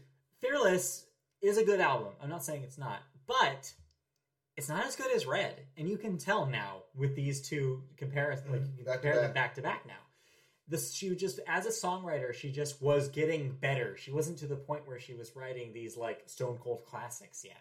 She was writing good songs, but they weren't up to the bar that she would eventually reach. So that's why even if you're re-recording it, even if you have better vocals now, even though you are coming from it from that context, it's still, you're working on that baseline and you can only do so much to improve it. And I think, you're right. Coming at these better songs that she wrote for Red, it's going to sound better no matter what she does. Is this the adage of a great actor can make good of a great script, or a bad script good? Yeah, I think in a lot of ways, well, I mean, not exactly that, because like, I think that argument is if you found the Fearless recordings better. Okay. But I think that, I think you're onto something there. I think that she's getting into the groove with these re-records, perhaps, and this is also maybe she's just like in more of a spot. So I watched an interview she did with Seth Meyers on his show last night, and one of the things she said was kind of reviewing the content of these songs that were so in the moment when she wrote them and recorded them was very emotional back then, and now she can look at it from the rear view, from like the big 20,000 feet above. Yeah. And she's saying that was freeing in a way. It was relaxing as an experience because it was a way to record something with knowing that it works out in the end. Well, we're about 10 years from when she did record it. Yeah. And I think that it's different with Fearless, because Fearless, the content of those songs comes from a very different place. It's about wide-eyed optimism. It's about hope. It's about, like, if I do get into these relationships, what will they be like? Will it be like these movie romances that I see? That's the Fearless songs. Red is the opposite of that. Red is the realization that, no, this is what real romance can happen. What can happen to real romance sometimes. Mm-hmm. Here's the bitterness, the feeling of being lost, the feeling of loneliness, the feeling of regret or revenge. Like, it's the aftermath. The trouble. It's the aftermath, right? And so they're just so different that it's hard to compare. Mm-hmm. So what I will say is, I agree with you somewhat that these re-records are pretty good, but there are exceptions. I think that the Max Martin songs, your radio singles that were huge at the time, I think 22, I Knew You Were Trouble, and what's the other one? Never Getting Back Together. I actually think they come out sounding the worst of all the re-records. And that's not necessarily Taylor's fault. I think it's just that they're, weirdly enough, and I can say this now with almost a decade of distance, they're very of their time. Mm. They're so influenced by sounds that were popular in 2012, your dubsteps, your big EDM movement that was happening at the time, that I feel like they sound almost kind of empty in a modern production. And with such clean, pristine recordings of them, you can tell that more than you used to be able to. It's a big difference hearing the original playing on, the radio and hearing 22 come out of modern quality headphones in this new higher fidelity version. It's almost, it almost makes you wonder how a 1989 remaster will sound, because it also has that problem where it's so influenced by its time that it's going to come out on the other end of this process, I think, sounding a little weird. Right, it's time being 2018, not 1989. Yeah, 2014. That was the 2014 record. But so it's going to be... But I did think that a lot of the guitar-driven songs come out sounding really, really good here. I think the highlights for me were the re-record of Red, the title track. Yes. Sounds amazing. I think it's easily better than the original. And also some of the slower numbers. I think that Sad, Beautiful, Tragic sounds great. Sounds beautiful in the new re-record. I think her voice has aged very well to do the Hope Sandoval, Mazzy Star impression that she was trying to do the first time, but was too young to execute. Now she can do it, and she does it really, really well. I also thought the duet sounded weird, especially the Ed Sheeran duet. I wonder if he was able to re-record if he did it. He definitely did, because it sounds way different than his vocal take on the original. I actually prefer how he sounded in 2012. Okay. I think he sounds really strange here, and I don't know why. He sounds better in the vault track that he's also on. Okay. I don't know what was going on in the recording for Everything Has Changed. It's super weird. And the Snow Patrol guy, he just sounds like the Snow Patrol guy again. Right. So let's talk about the song we need to talk about. Mythical 10 minutes. All right. So we'll talk about the vault stuff overall, real quick. How'd you like the new songs? That were not. I didn't get to the new songs yet. What? You're coming in not prepared. Oh no! See, I started at the top. For the Media Boat podcast. I started at the top. You didn't do what I did, which was wait until 9 o'clock on Thursday night and press play at 9:10 and listen to almost 2.5 hours of this thing. Oh no! See, I listened to the 50-minute bacon version of Jason Aldean. Okay, well, I did my homework, so I can actually talk about the new Vault stuff. I actually think the unreleased Vault stuff is better than the Fearless unreleased Vault stuff, which, of course, makes sense. She was a better songwriter in the Red era. Mm-hmm. It makes sense that the 2012 songs would sound better than the 2008 songs, and they do. One note, 2 of the songs you may recognize as having heard before, because you have. Because they were songs that Taylor wrote in the era for other artists. Wow. Better Man, which was recorded by Little Big Town and was a single for them. Mm-hmm. I believe they won a Grammy off of that thing. I think they did as well. Which Taylor wrote. She now records her own version of for one of the Vault tracks. I like that song. It's really good. The Taylor version is also very, very good. It's one of her most underrated songs. I think that it's really well represented here. And then Babe, which she handed to Sugarland. Okay. She records here herself. They both sound really good. I think it's a good example of like, yeah, even though other artists own this, she can also kind of like co-own it. And the brand new songs here, I had a good time with. There's one in specific that sounds like almost a beta version of a 1989 track called Message in a Bottle. I don't know if it's a Max Martin thing. I don't think it is, but it sounds like it is. It's her try at like pure EDM song. Okay. Before she wrote, of course, what was the EDM song she secretly wrote with Calvin Harris? It was where she wasn't credited initially. Oh, when she was the Swedish. Yeah, it was Bjorn something. Yes. Yeah. What was that one? That's shit. Was it Rihanna? She ended up recording that. Anyway, we don't need to talk about it. But before she did that, she did this, and obviously, yes, calling a song. You're just gonna get pictures. You're gonna get I don't remember what it is, but Fields? No, that's not it. This is what you came for. That's it. That's it. Yeah, this is what you came for. Well, so before that though, obviously naming a song "Message in a Bottle" is kind of hard to do because everybody's just gonna think about the police. Mm-hmm. But it's a very, very good song. It's a lot of fun. So yeah, I had a really good time with the Vault songs. And then now we can talk about All Too Well 10-minute version, Taylor's version. So, he kept going. If you're not familiar with the legend of All Too Well, it is a song that, according to Taylor, the first draft was a 10-minute draft that she culled down, took some lyrics out to become the 6-minute version that we got on the original recording of Red. It became a fan favorite. It was never released as a single. There was no video for it. Mm-hmm. But it became a classic because the fans really glommed onto it. And over the course of the years since Red's release, it's arguably become her best song. A lot of people call it her best song. It kind of encapsulates the entire Taylor Swift identity. It's a song about like a love, like a romance that didn't work out, and feeling like still having the repercussions of that even now. Literally, all too well. I know that all too well. It's like kind of encompasses the entire work of Taylor Swift. And that's why fans like it so much. Well, she decided that she was going to put and record the original draft, the original 10-minute draft of All Too Well on this record.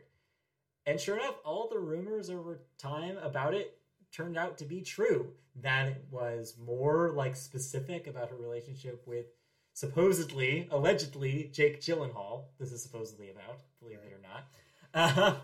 And then also that it had some swears in it. It absolutely does. And so, so the fan theories ended up being correct. One caveat, I will say. Some people have pointed out that the claim that she's making that these have always been the lyrics and this version has always existed since she wrote it in that era.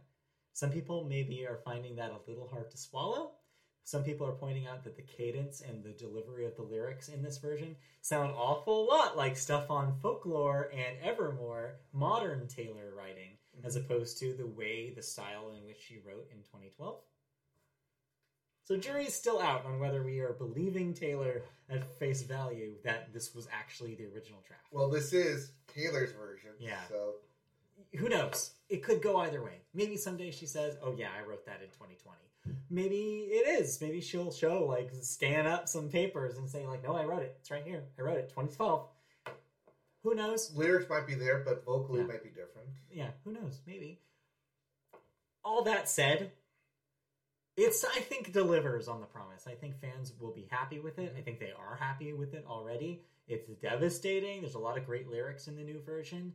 It's a weird structure, though. As you mentioned, it kind of keeps going. Mm-hmm. It's very proggy because it's like 3 different kind of things in one. It goes some places. When you think it's done, it's not. There's a whole coda like at the end of it. It fades out, which I laughed at literally when I got to that part of the song. I was like, wow, she had the balls to write a 10-minute song and then have it fade out. But it's I think it's what people wanted it to be. I think it's ultimately what the fans dreamed of it being. And yeah, I think it's gonna be a lot of people's immediate like favorite thing that she's ever done. I think this is gonna be like a crowning moment for her going forward. Everybody's gonna be like, oh yeah, but the realest Taylor song is the 10-minute All Too Well. I think that's gonna be what you're gonna hear from the Swifties from here on out. And so you have you listened to the full 10 minutes? I did listen to full 10 minutes. I think it was the first thing that I put on because I wanted to hear all 10 minutes. You did the thing I kind of wanted to do, but I was like, no, I have to do it the way she intended. So I waited. Like listen to it. I listened to top to bottom. So no, so you gotta listen to that first. Yeah, and then jump to Jason Aldean, and then listen to the top of Red. Fair enough. Because I wanted to listen to it. Actually, no, it got spoiled to me on YouTube. Like, hey, we know you're looking for this, so here you go. The algorithm spoiled it for you. Yep. But yeah, ultimately, I think it's a good. I think it turns out better than the Fearless Taylor's version does, and a lot of that's but just because Red is a better album, and she was just a better artist when she wrote these songs. And I think that as a package, it's probably one of the best albums of the year. With that caveat that Media Boat rules, I'm going to eliminate it from competition because it's a re-release. Because it's a re-release. I'm sorry.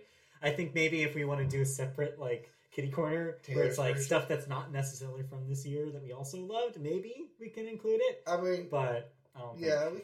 I mean, it's always honorable mentions. Yeah. But I will say that I think that as it stands, as a thing, that as a re-release of Red, I think it's better than I anticipated it being.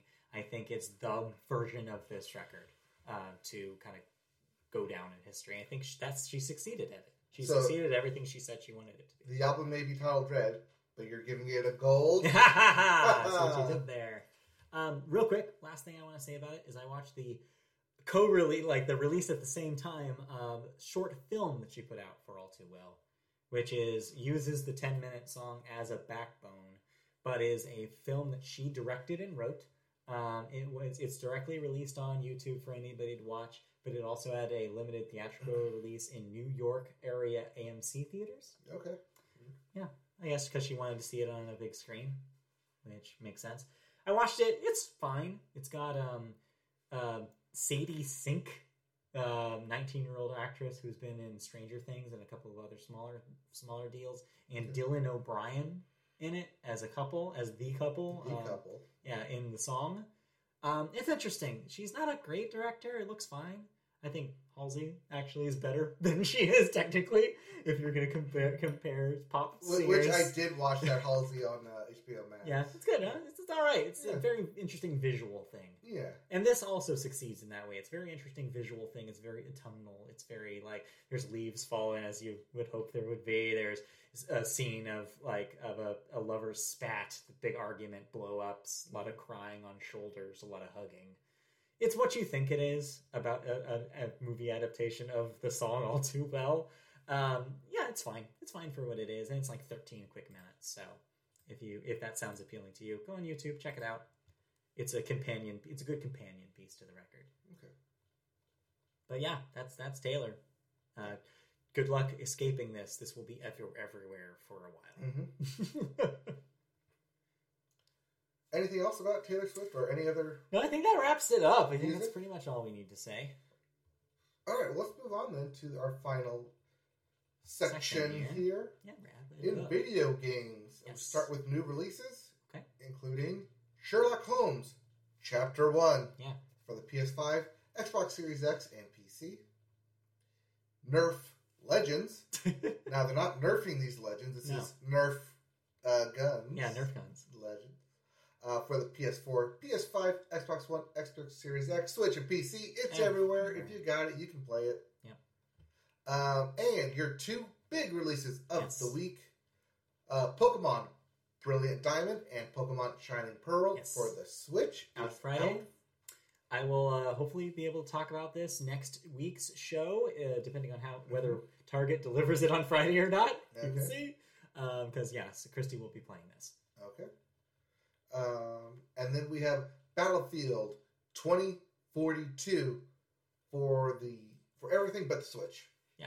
Yep. PS4, PS5, both Xboxes and the PC. So yeah, if you have those consoles, you're getting Battlefield. If you don't, you're getting Pokemon. We'll see. All right.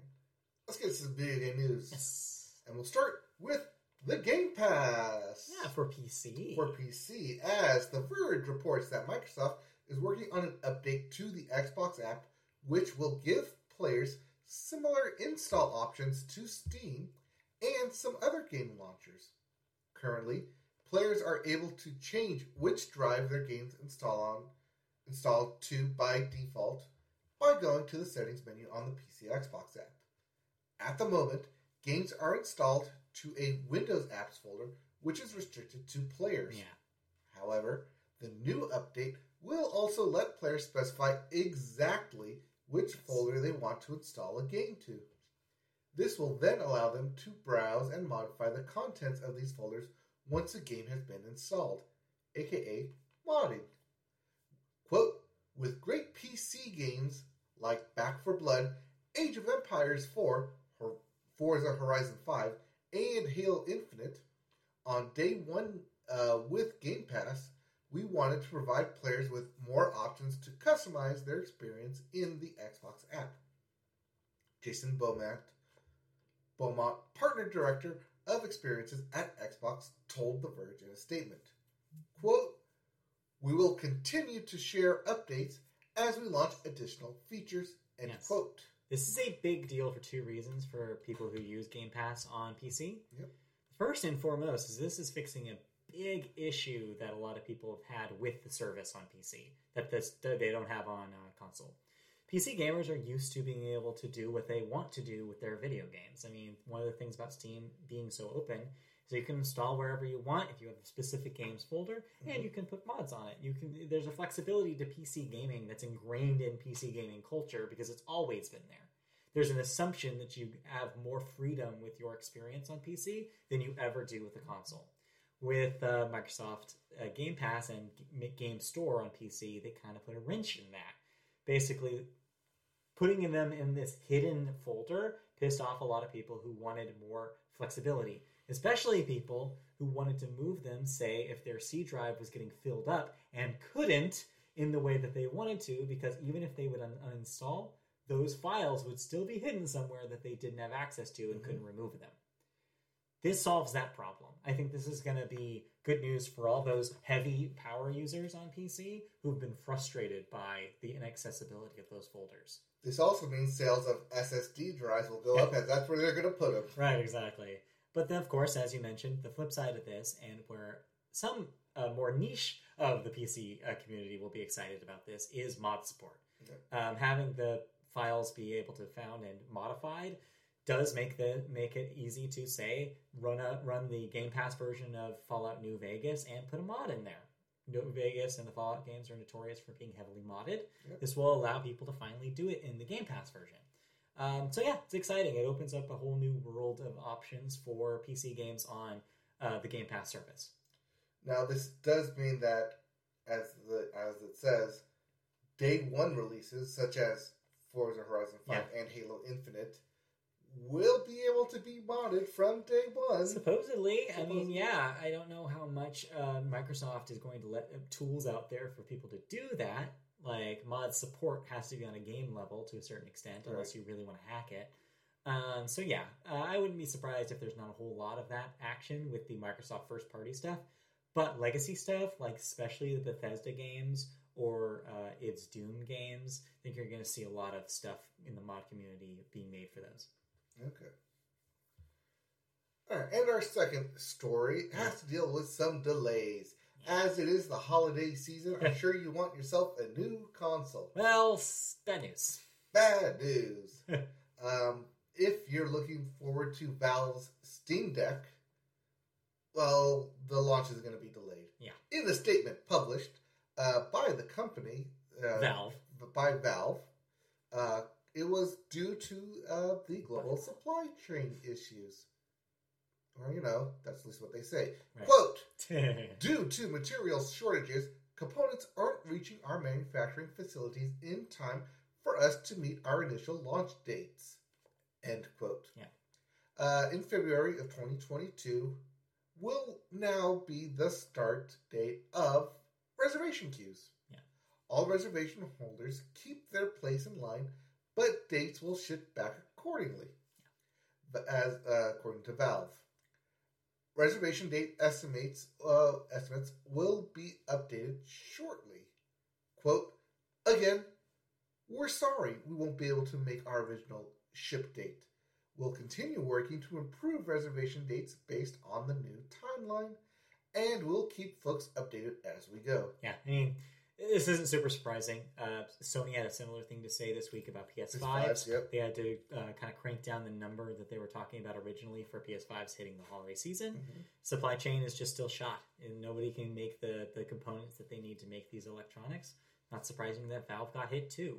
So their ambitious plan about getting some of these by the end of the year, it's not going to pan out, and everybody's going to move back in the queue, which means that you were already last. You're going to be even further back than you thought in 2022, which is depressing if you're really looking forward to this. The tweet I saw when the PlayStation supply was announced was that I've never had a harder time trying to give someone $500. I want to give you this money for a good or service. Please, let me give you this $500. That's funny.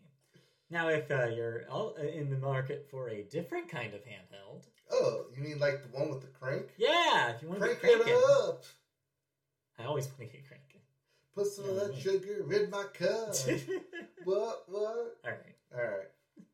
Additionally, panic. Panic. But don't panic. Yeah. But do panic. Because the company Panic has announced that its Playdate handheld has also been delayed to 2022. Yeah. The first batch of systems were supposed to be sent out to pre-order customers late this year, but issues with the battery and CPU have resulted in a delay. According to a message sent to all pre-order customers, the first major issue was a problem with the battery in the sample units Panic had ordered. Yeah. Quote, our first 5,000 finished Playdate units arrived at our warehouse in California for 2021. We began to test a few of them. We quickly became concerned that some of them weren't giving us the battery life that we expected. This is why you hire quality control. Well, okay, so there's a couple of wrinkles here. One interesting thing, though, is this is not a supply chain issue, for once, because these things don't use the high-priced components that these bigger, more complicated consoles do. That being said, it is something that they're at least aware of and are working on, and so it seems like a legitimate reason. Yeah. And the other thing is that, yes, that sounds all well and good, like hire more people to do quality control, but they're also a much smaller company than your Valves and Sonys. Yes. It's a much bigger undertaking that they're doing here as a small company. Well, I'm not saying hire more quality. I'm saying this is why you do quality Yes, this control. is why. Because if you sent these out, like, just based on a few tests, like, oh, one looks good, let's just send out all 5,000, and then, like, even 10%, which is 500 of them, come back as faulty. Right. They would have had a return nightmare, and it wouldn't have been a good launch for them. So this is probably... That's how you kill your launch immediately. So this is probably a good thing, to just get out in front of it and be like, hey, we want this to be the best experience possible, and it's not there yet. So just wait a little bit longer. We're going to deliver this thing when it's finally ready for consumption.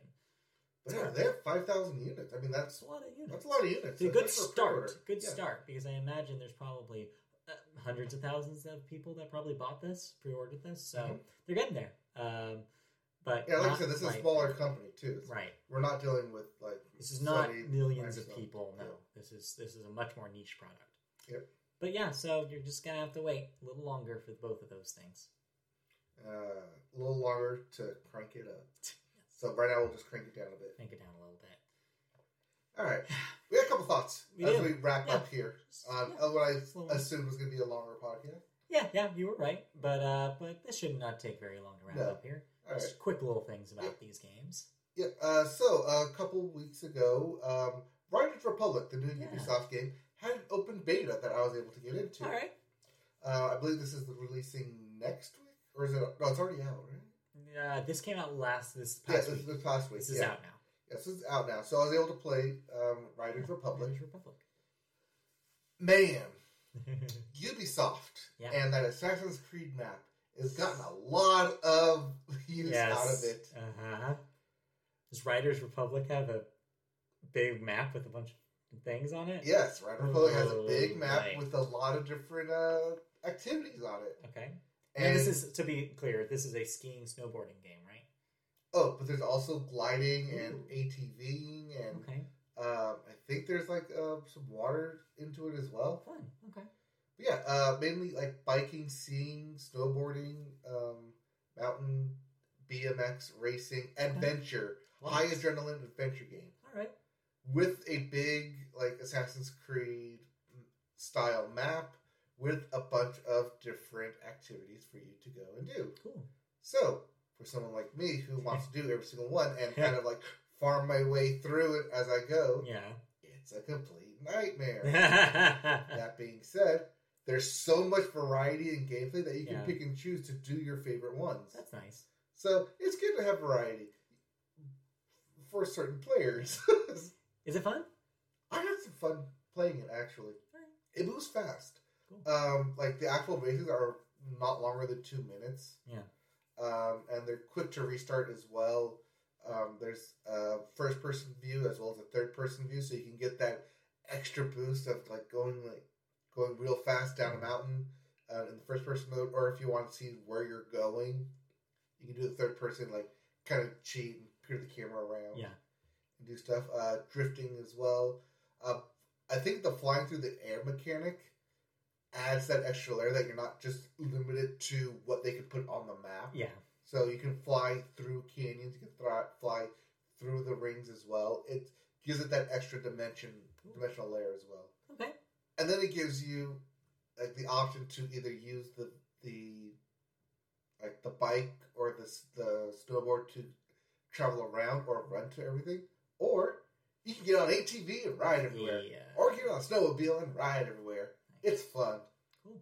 I have fun doing it. Do you like it enough where you're going to look into the full version? No. But it was nice to have for free for a little bit. Yeah. The story mode is at least unique in it, or at least fun in its own right, where you're trying to climb what's essentially the X Games ladder. Sure. To become the best extreme sporter you can be. I thought the characters were fun that you were introduced to in that. So, if you're looking for like an adventure sports game, it's not a bad one of those. All right. I just kind of prefer more story-based games at this point now. Sure, yeah. But yeah, Seems cool. From the brief time that I had, the map is big, lots of different environments, and fun. Which is weird calling for a Ubisoft game at this point, but I had fun with it. Great. So if you're looking for a good like adventure sports, I mean, it doesn't feel like you're doing the same paths over and over again. Yeah. There's variety around the maps. Cool. So great, awesome. It's fun like that. That's awesome. I'm glad that's good because after people were kind of disappointed with Steep, Ubisoft's last try at this. Yeah, but with Steep, you're doing the exact same run in different styles. So this is more open. This is more open and optional, yes. That's really cool. Cool. I'm glad Riders Republic is good. Speaking of story-based games, I played a game that's nothing but. Yes. So this is on my queue at some point when I'm trying to get it. And it was on my queue, too. So this came out earlier in the year, but I have not had a chance to play it because... It's a full price, $60 product, and I was not quite ready when it came out to purchase it. Mm-hmm. But it's here. The new Life is Strange game.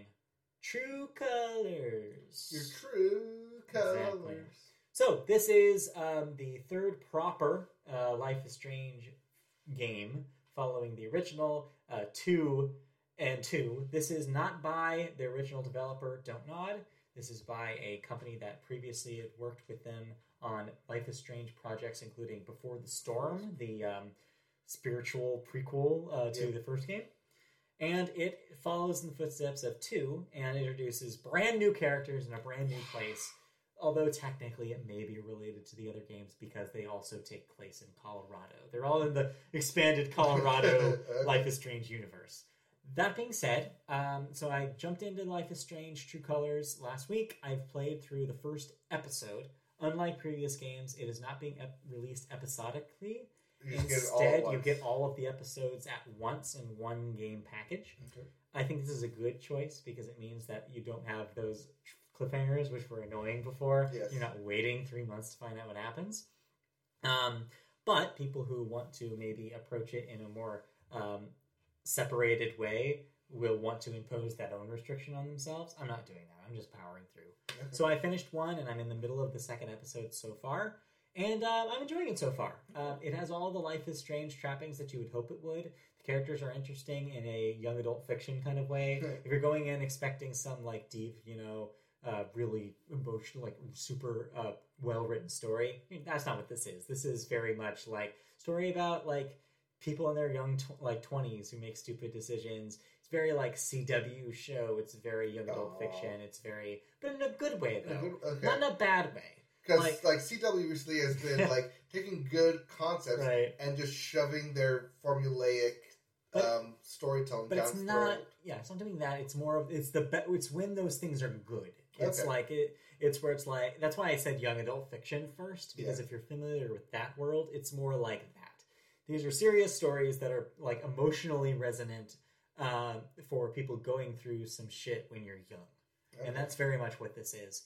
In fact, the hook this time is that you're somebody who is so empathetic that it becomes and like so in tune with other people's emotions that it becomes almost a superpower for them. Just as previous Life is Strange games, your character has supernatural ability that plays into the actual gameplay of the game, and this is also the case here. Except it's less of a one-to-one comparison than the first one. The first one you had the time rewind that you could literally use to solve puzzles. Mm-hmm. This is more abstracted out, where it's like, yes, there is a supernatural ability, but the puzzles are more in the world and are not actually related to the ability. You're not a superhero, I guess is what I'm saying. Okay. You have the ability to maybe see some things that other people can't, but you're not like, you're not a superhero in the same way that you maybe would be in these other games.